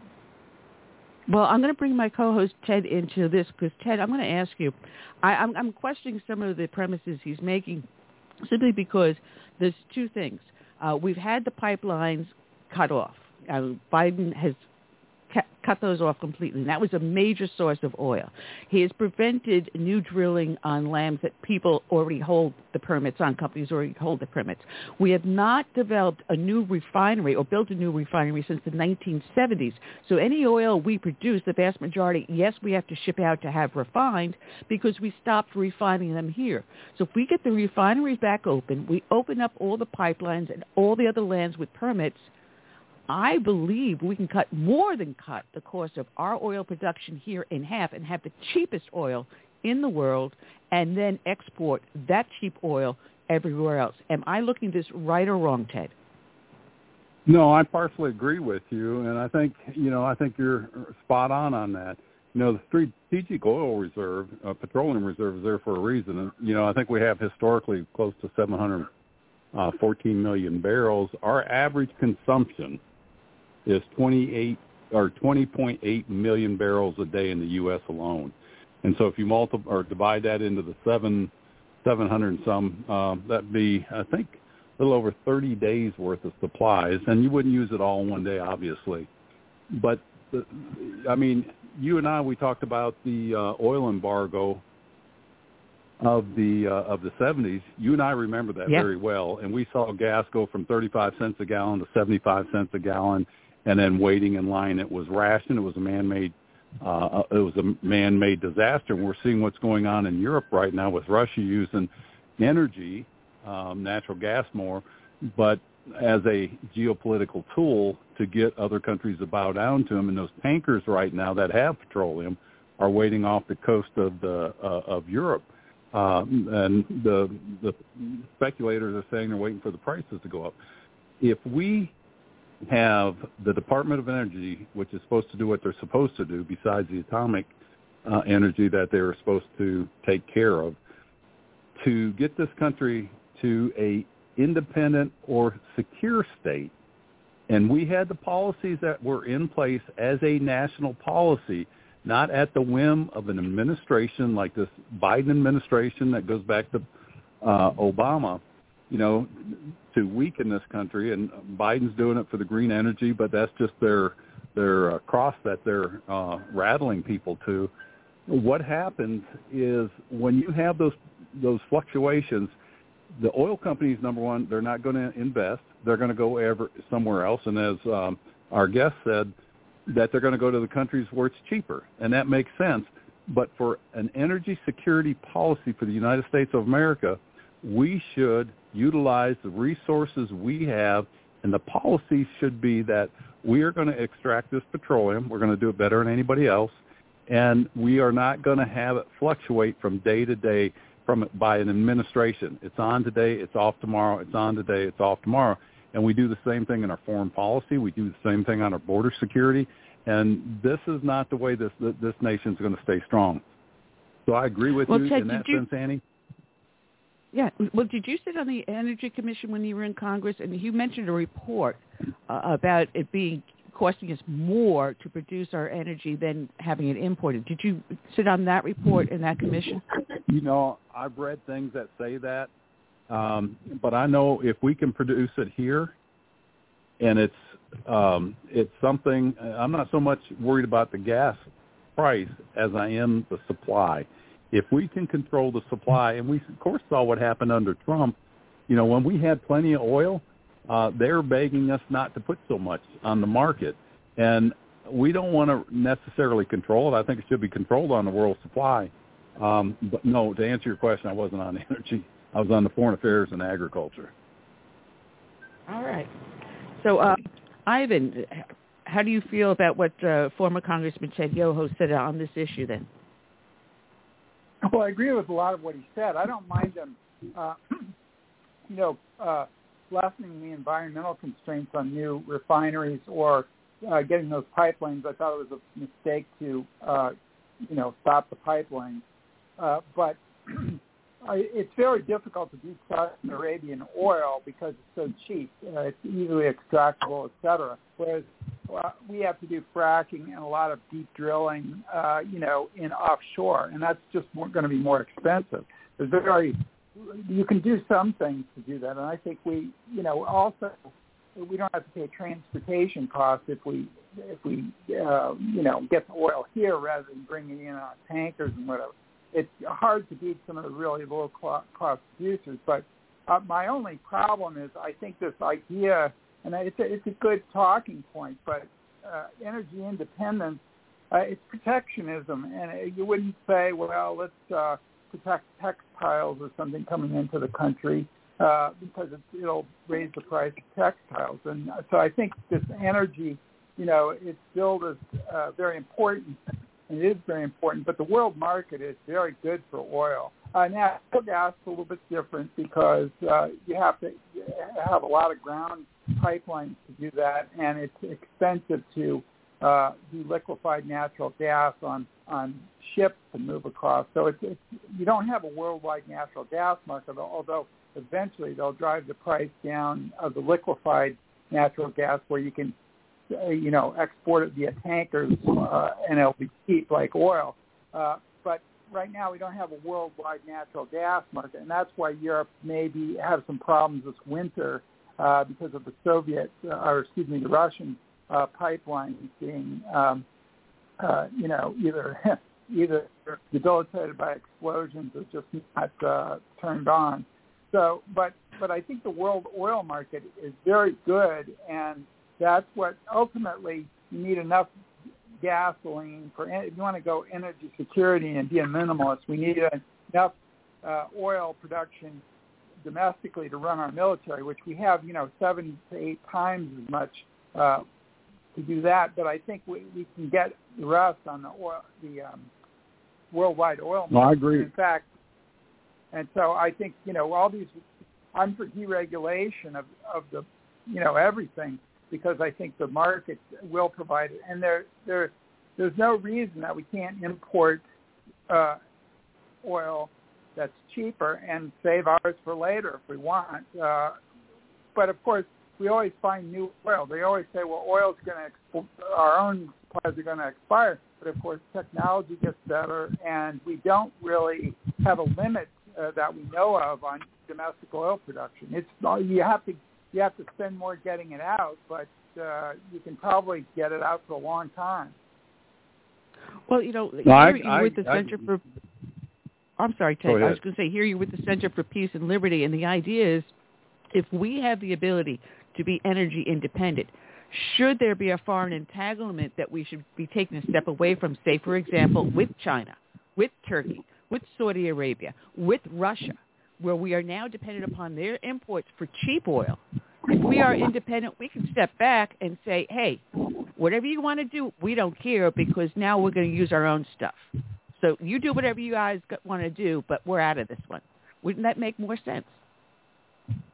Well, you can also, since there's a beautiful worldwide market, the oil is almost never cut off. The price may go up if there's a war here or a war there, and we see that happening with, natural gas and oil because of the Russian invasion of Ukraine. But that's usually temporary, and even if there's a war in the Middle East, during the Iran-Iraq war, which lasted 8 years, it's very interesting that they allowed the tankers to go through the Persian Gulf and get to where they needed to go. There was no crisis during the duration of that war. And also, if there's a war or something that impedes production in one country, or sanctions, like we have these sanctions against Iran and Venezuela, we may have those because we don't like the regimes there, but also it takes oil off the market. So if something happens like that, other countries, the price will go up, and other countries will go, well, I'm going to produce more. Even if I have to cheat on my production quota, I'm just not going to tell everybody because it's just so lucrative to produce this stuff. So, and then of course the price goes back down. So I think we could avoid, I think both parties have tried to lessen our interventions in the Middle East, both Trump and I think Biden would also like to do that because he wants to, pivot to China and East Asia, as Obama did before him. So those parties, I think, would like to lessen our footprint in the Middle East, but I think we can do that because of the oil market. And I think the lessons of the 70s, it's exactly correct that was a man-made or a government-made situation because there was a production cut, but they should have just let the price rise. But we still had price controls at the time on oil, and you saw in Japan where they had no price controls on oil, they just pay, the market ration to the most critical users were willing to pay the higher price. And of course, the Japanese weathered that crisis without gas lines and without all sorts of recriminations and scarring that we've had. And a lot of us are still, who remember that, are still scarred by it, and therefore its governance our policy, and it probably shouldn't. Yeah. Well, Ted, go ahead. I'm sorry, I didn't mean to cut you off. I couldn't afford to fill up my car at 35 cents a gallon, and it really crushed me when it went to 75. But what I would like to see policy on national security is steady supply as much as we can, because when you look at what Trump was doing, and I agree with you, I don't think we should, even though we could, energy independence. I think the key is energy security and stability, and I don't want to control prices or anything like that. But when you take our production and cut it down, the people don't invest. Those infrastructures take years to re-gear up. And in the meantime, you get some geopolitical tensions like you're getting in with the war in Ukraine, the threatening of China to take over Taiwan. And then you have Kim Jong-un. You get a disruption in that supply, and America has cut back on their supply or their production. And so if you have that production going in there, you won't have an American president, I don't think, going to Saudi Arabia, going to Venezuela, trying to get them to increase more production. I would say if we kept our production up, these other countries, I think they could try to do that and cut back, but we could come back and say, you cut back, we're going up on our production. And I think it would get people to pay attention a little bit more and play a little bit more fair instead of threatening to do these things that really upsets the market. And again, for Congress and a president, I would hope they would put an energy security policy in place for energy security. Ivan? Well, I think, Ivan? That's fine. First of all, I'm for increasing U.S. production. I think that's a good thing. The problem I come in is that we get involved in the Iraq War and all these other things like the Libyan War and all. Oil I agree there. Does it or not? I think we've got to quit doing that kind of stuff on the false basis. Somehow, is a detriment to our oil security. So I'm okay with a security policy, but let's not abuse it. No, I agree with that. You've got to treat people fair. People want to do business with people they know, like, and trust, and you've got to have steady policies that live beyond an administration. And certainly they can change it.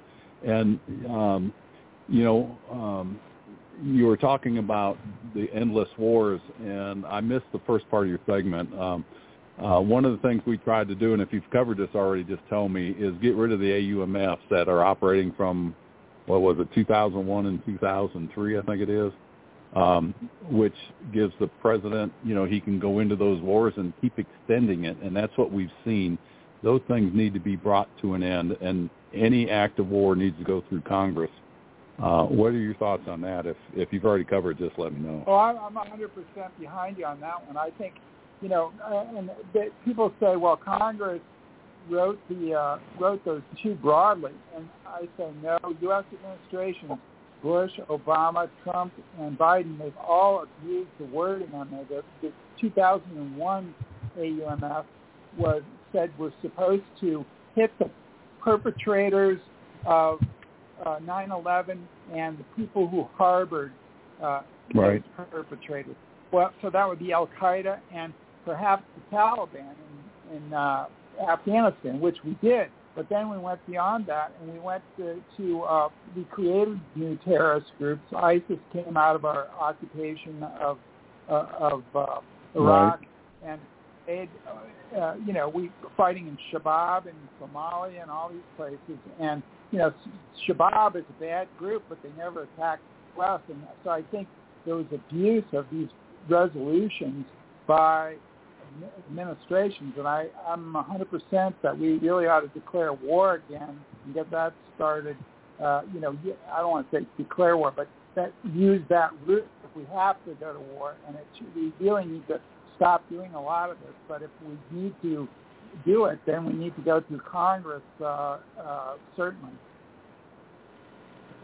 I agree. That discussion. I had that discussion with several people on foreign affairs, the speakers that came in. What the administrations have done, and I agree with you, they have abused that. They've taken the AUMFs that were written previously, and they have stretched it like the elastic clause in the Constitution to fit the need. We all of a sudden we had a war on terrorism. So wherever there was a terrorist group, it was a war, but it really wasn't a war. It was going in there and doing those things. And I argue that you're not attacking a nation, you're attacking an ideology. And, that would be like having a war on communism. You're not attacking a nation, you're attacking that ideology. And how do you win those? You can't win those, I don't think. And if you have an idea of how you win that and versus having a war on a nation state that people understand, and, you can direct your focus on. But these pockets of ISIS and terrorism back in the days when they were popping up everywhere, and let's hope they don't, you start going into these countries where we had no business going into. Yes, and that also blow against U.S. targets as well. Yeah. Yeah. We have to bring back Congress so that anything they pass must be proven by the enumerated powers in the Constitution, and that's that. Anything beyond That'd be a good start.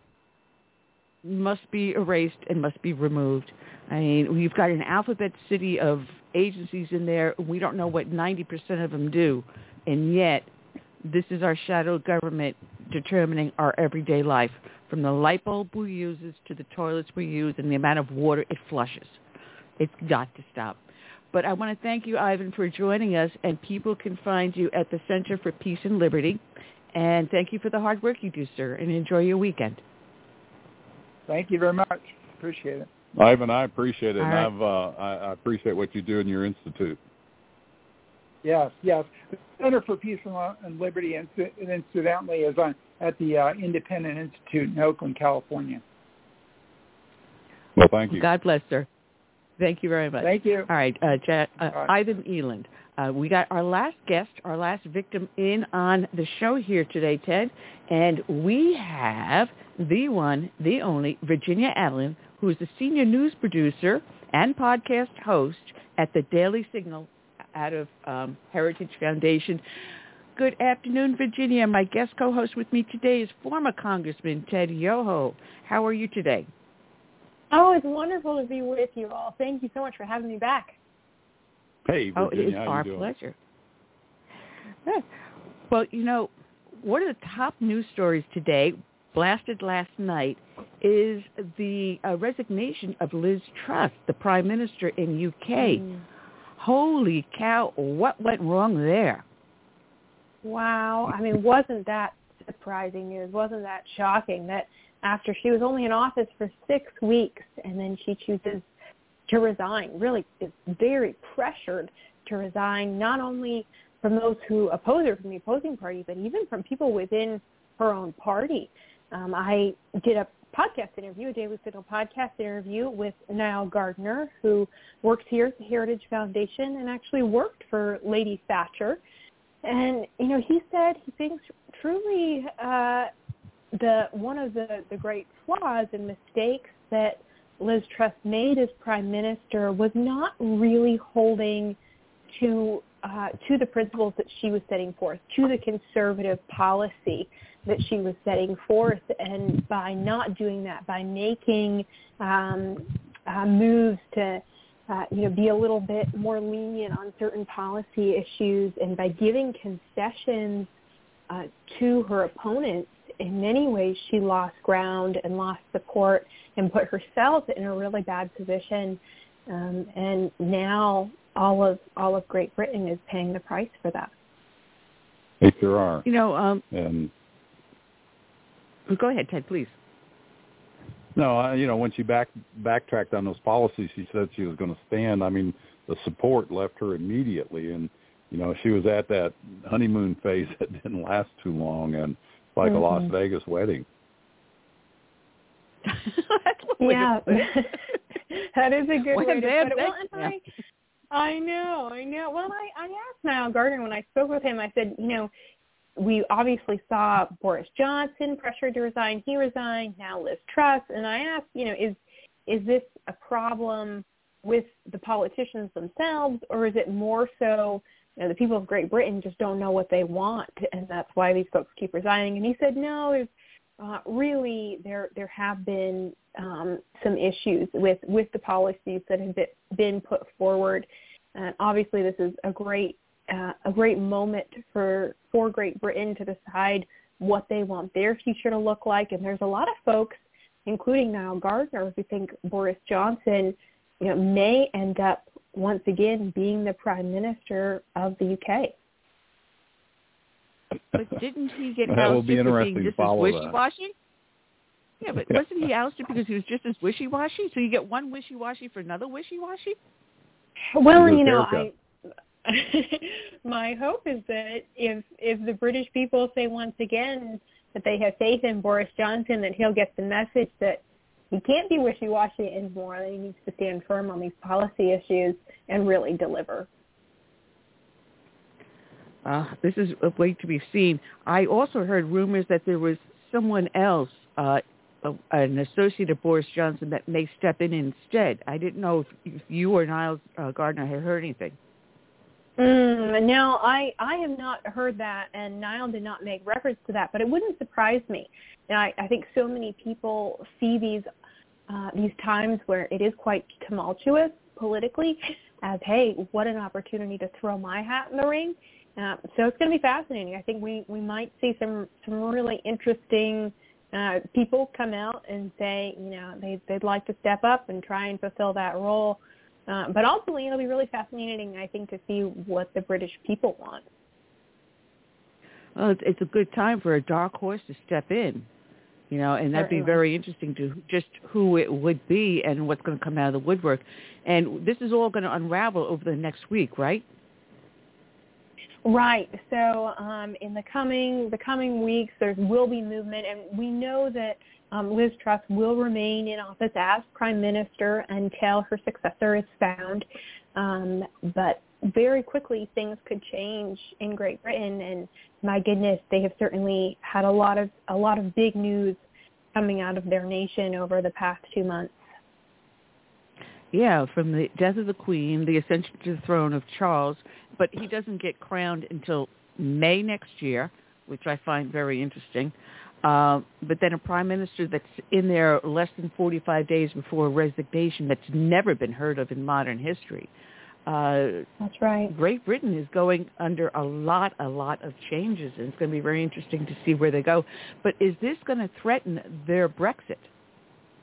Well, that was one of the questions that I asked Niall Gardner, and he says yes, that Brexit, with this shifting, with this changing, Brexit does hang in the balance. And he said, he's concerned that if the wrong individuals come to power that are opposed to Brexit, they might jeopardize Brexit from moving forward. And so we might, end up seeing a very different Great Britain in the coming months and years. So that really, truly all hinges on who comes to power, whether the Conservative Party remains in power and is able to maintain their power in the nation of Great Britain, or if the people, throw up their hands and say, all right, it's time for a shift and a change. But it's true. Brexit is in jeopardy right now. Now, I'm just curious because we're going to have a midterm election here in just about 2.5 weeks. Do you think whatever happens here may influence what may occur over in England? May it give people hope for a more conservative bent, or do you think it has nothing to do with us and the whole world is just going to hold its breath and wait? I think American politics does have a great influence across the world. The world, of course, watches very closely what happens in the United States. Given that it's a midterm election year, that watching closely might be a little less, of course, than when it's during a presidential election. But I think it's very possible that we'll see some, shockwaves, obviously, at least across America and potentially the world. But it's an exciting fall across the nation, for better or for worse. It's certainly not a dull moment in history. Well, let me ask you a question, if I may. I was just make an observation first, just observation. But under this administration, I don't think more than 2 hours go past with a WTF moment occurring. Go ahead, Ted. True. No, I agree with you on that. With all the flux in the world going on, when you look at the geopolitical stance in the world, you see what's going on in Iran, you see what's going on in Cuba, South America, you have Bolivia. I mean, pick a country, there's stuff going on. And then Russia and Ukraine, you have what just happened in Great Britain. And then Scotland is talking again about, becoming their own country. This was a time, when we have this much angst and you throw in the economic strife going around the world with inflation and things like that. What do you see the likelihood of where this is leading? I mean, I wrote an article and it was called The Prelude to World War III, and I hope I'm wrong.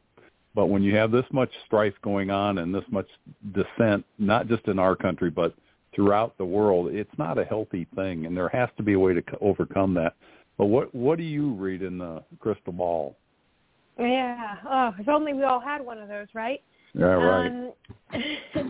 No, I mean, I do think there has to be a tipping point, right? Right. That there is a level of where I think the American people are really tired of this train continuing to go downhill, and they're watching as the Biden administration has taken our country in a direction that many Americans can't recognize. I mean, when you have girls in a high school that can't have privacy in their own locker room because there's a biological male who says he's a woman who's going to use that locker room. I mean, really, truly, these are issues that 5 to 10 years ago, people would have laughed if you would have told them that these were going to be the situations we were facing when people's free speech It'd be a Saturday threatened. Night Live skit. That's right. That's right. Yeah. I thought this is. Exactly. So, I think there does come a point when, the American people will demand there to be change. And, of course, that's where elections come in. And that's the beauty we have of living in a democracy, that we get to choose who leads our country. Yeah. And, we have to remember that, when we elect people, we are voting for their policies and their policy stances. And that's exactly what we have seen from the Biden administration is, he has brought in all of the far left policies that he said he was going to bring in, and much, much more. And we're seeing the fruit of that. And honestly, we're going to continue to see the fruit of that because there's no sign of change, despite so many Americans, even now some Democrats, starting to criticize President Biden. He doesn't seem to be backing down from any of his very radical left policies. Well, I liken it, or I go ahead, Annie. No, I was going to say, it was going to be segging into the next thing I was going to ask, but finish your thought. Go ahead, Ted, please. Well, you've heard me say this before about, it goes back to the Obama administration. We're going to fundamentally transform America. He had 8 years to do that. Hillary Clinton was supposed to come in. Donald Trump was a spoiler. And now they're going right back to what they were doing under Obama. And they want to complete the fundamental transformation of this country. And, over half of the country says, no way in heck you're going to do that. And, this is coming to a flashpoint in this country. And I hope it's peaceful. I hope it's something that we get through with the next election. And you said that's why elections are so important. And it is. But the people they have to understand the issues, and they have to realize that elections have consequences. And there's not this utopia that the squad and the left is saying about socialism is going to be wonderful, it's going to be a utopia, because all you have to do is look at Venezuela 10 years ago and see where they are today. That's America, and people didn't think it would happen there, but it did, and we're not far from that. And correct me if I'm wrong on that. No, I think that's an accurate assessment. You look at nations where socialism has been tried, and everywhere it has failed. There is not one nation where socialism has succeeded, and so to think that it's just really almost bewildering for anyone who can believe that could work and would be what is best for America. The American people know what is best for our nation, and that is to continue to preserve. Half of them. And hopefully more of them are waking up to it. But that's, to preserve our Constitution and the principles given to us by our founding fathers. And I consider myself an optimist. I do think that, America is going to be able to kind of pull through some of these challenges and right the ship. But it might be rough for a little while longer. No, we got to believe in the system, and we've got to participate in the system. And I believe in our system if we don't change it or allow it to be changed. Well, now you've opened me up for the next segue because you wrote an excellent article, and this is another WTF moment. I will say one name, And Virginia, I'll let you go at it because you know what I'm talking about. Stacey Abrams running against Kemp in Georgia for governor. One of the most brain-dead comments she ever made, and it was a WTF moment. Like, I can't believe that actually came out of a human being's mouth. This was very fascinating to see. So earlier this week, Stacey Abrams, for those who didn't catch it in the news, she joined MSNBC's Morning Joe, and the conversation was largely about the economy and inflation, and she said that abortion, she said, is an economic issue. And I'm going to quote her words. She said, "Let's be clear. Having children is why you're worried about your price for gas. It's why you're concerned about how much food costs. For women, this is not a reproductive issue." So she was very clear that in her mind, abortion is an issue that's directly tied to the economy. And my goodness, to say that having a child comes down to just an economic factor, and that women should be allowed to take the life of a child in their own womb in order to, help quell concerns over high gas prices and food costs. I think this is just more of the radical left showing their true colors, honestly. Sometimes, as shocking as these things are, I'm honestly glad when the radical left just shows us this is really who they are. This is actually truly what they believe. And this was a telling moment that the world watched as Stacey Abrams said, abortion, it's just an economic issue. It is to the point where I've said they look at us as disposable beings. We are no longer human beings, fellow human beings, worthy of life, worthy of our life and liberty and freedoms. We are disposable. And it comes down to we have created a society where we want instant gratification and everything is disposable. Paper plates, paper napkins. Now we are worth nothing more than that paper plate your barbecue is just thrown out on. That is how they view human life. Everything's around their world, and if it's good for them, then it's good for whatever else. But what you feel, what you think, what you want and desire is not important to them because it doesn't affect them unless we interfere with them in one way or another, such as restricting the taking of a human life through abortion or through any other method. And no. It interferes with their feel-good moment. It's their feel-good moment.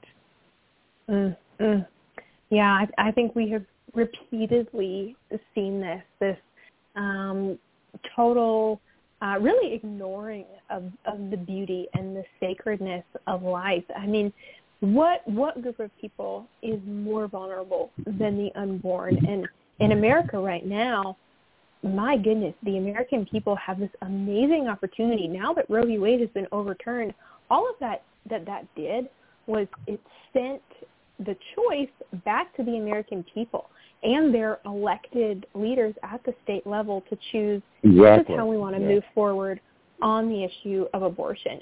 So the American people, they have actually more voice and more say over this issue than really ever before. This is an amazing opportunity for states and the people that live in those states to be able to decide and to be a voice for life, to stand up and defend those who can't defend themselves. And this is, I think, just a beautiful and awesome time that we have in history to celebrate the dignity of life and to remind all Americans that life is sacred all the way from the womb to the tomb. It's funny because, I was going to say, my mom was with her church one day when the Supreme Court was debating this. They had this thing where they stood in the corner, they all silently just prayed and holding signs, whatever. And I created these T-shirts that I really should put up on my website for people to get. It said, "I thank God my mom chose life." And it was a Madonna-looking woman with a baby in its arms. And then I had a quote from Timothy on the back, and I forget what it was. Oh, yeah, "I knew you in the womb." I had that quote from the Bible on the back of the shirt. And, everyone goes, where do I get one? And I really do have to put it up. But the sanctity of life, that being created is separate from the mother. It has its own heartbeat, its own brain, its own circulation system. It is, yes, dependent upon the mother to be nurtured, but even a baby born out of the womb is dependent upon the mother to be nurtured and natured. But, then again, New York State says once it's out of the womb, you can still kill it. Virginia is trying to put past that same thing. Once it's out of the womb, you can still... The disposal of the human life is unbelievable, which brings me into the other article you wrote about the firebombing of the pro-life clinic. But if, heaven forbid, you stand in front of or in the hallway of an abortion clinic and talk to the women or sing or pray with them, no, you come away in handcuffs with guns pointed at your head, but you can firebomb a pro-life clinic and nothing happens. You don't hear hide or hair from the FBI. Yeah, this really is disturbing, and we're continuing at the Daily Signal to look into these instances and to try and find out, okay, wait, is the FBI taking any action? Are there real investigations happening? We want to know. For the group Jane's Revenge that has taken responsibility for so many of these attacks against pregnancy centers, we want to know, okay, is there action being taken to actually investigate this group?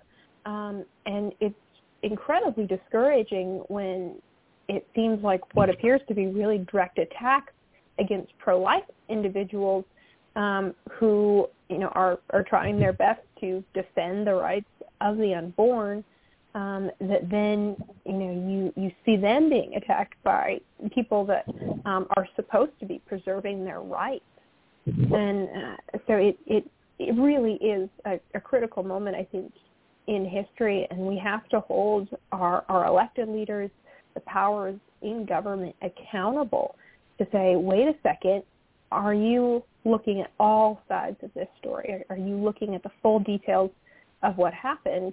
And are you actually considering, who all of the actors are in this situation and doing your due diligence?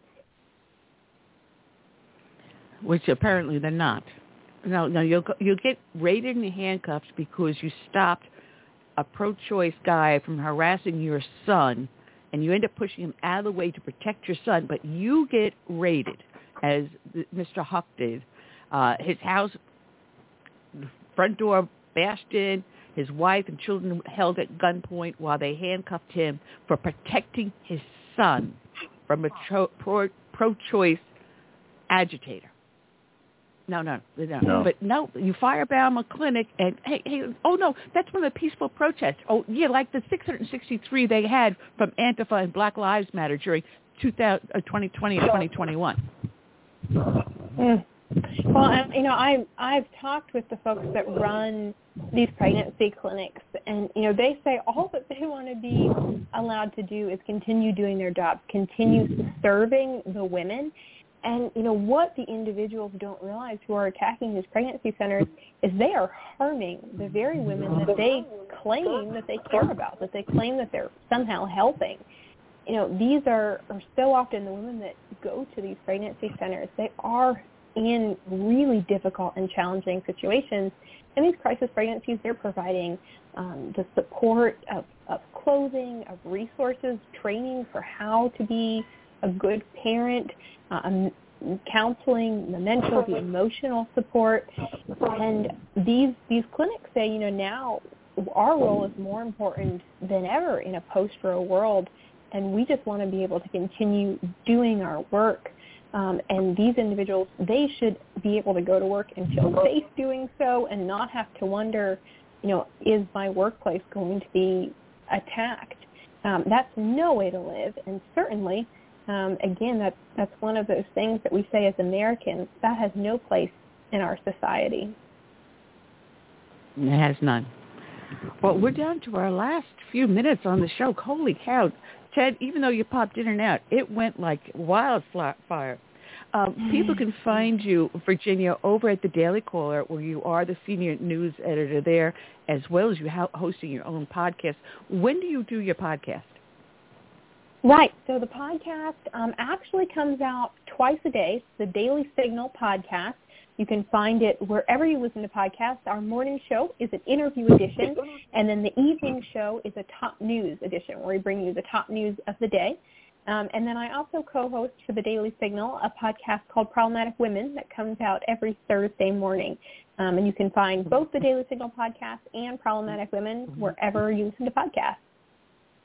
Man, when do you got time to eat and sleep? Holy really, Virginia. We certainly stay busy here at the Daily Signal, but we have a lot of fun doing what we do. You guys do a great job, I too. half your staff. Thank you. I need half your staff here because I do this all by my little old lonesome, putting it all together. Annie, I think that's amazing. I think what you do is impressive. Oh, it really is. Thank you. Well, I got to welcome you back anytime you'd like. Just tap Tom on the shoulder and say, hey, listen, that crazy lady down in South Carolina, get me back on your show. Sounds like a plan. We'll make it happen. Well, God bless for the hard work you do, Virginia, and thank you so much for joining us. Thank you both. It's been a pleasure being with you. You betcha. All Virginia, right. have a great weekend. You too. Right. Bye-bye. Check out Virginia Allen over at the Daily Signal at heritage.org. Ted, oh, man, my head is spinning. We're down to our last 5 minutes here. And I don't know, are you going to be joining us next week, or is Curtis going to be back with me? I don't know. He asked me to cover. I don't know if he'll be back. I am stationary. I'm not driving. I'm not traveling. I'll be up here in Georgia in the mountains. And, yeah, that was a great show. The parts I caught, I'm sorry I had to get off there. But your topics and your guests are so informed, and they're so engaging and knowledgeable. And, again, I know that you and I have talked about this. The role of your program is to educate people and get them to go to the right sites. Well, I hope I do. I hope I do that and get them off their butts and get them active so that we can take our country back. Last time I said that, I said it to my former state rep because she was helping people sign up to become precinct representatives, and I'm my precinct chairperson, I think, for the last 10 years. And she goes, well, why do you want to join the GOP and be the precinct chair? And I said, to take our party back. Oh, boy, did I get some. Yeah. But it worked. It worked. We swung it back to really conservative, and we succeeded. Yeah. It's one really precinct at a time, and we can do it. Anyway, Ted, it has been a lot of fun. And we have next week, Mark Tapscott from the Epic Times will be with us, as well as with our Heritage guests. Want to give a special shout-out to those that were in the chat room here on Blog Talk Radio, Facebook, and YouTube, and a special shout-out to our friend Sweet Sue, who was in our studio listening in. So a special shout-out to Sweet Sue. Thank you for listening. And we will be back next week. Same bat time, same bat station, Ted. All right. Well, y'all take care. Have a good weekend. All right, you too. And I leave everyone with the song from my friend Gary Pecorella, Save America. So until then, I say good night and God bless.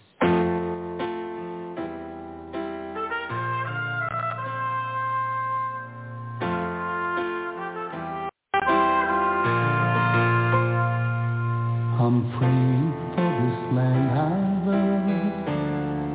love, America. America, the home of the free.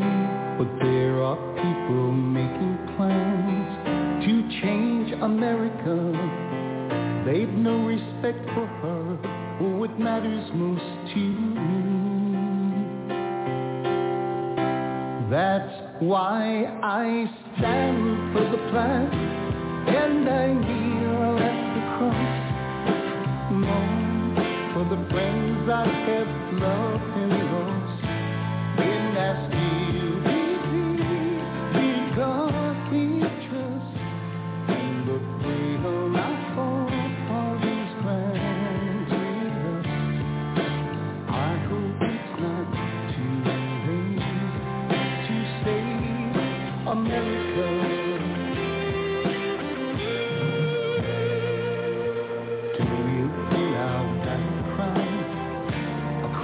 America, we've got to rescue her.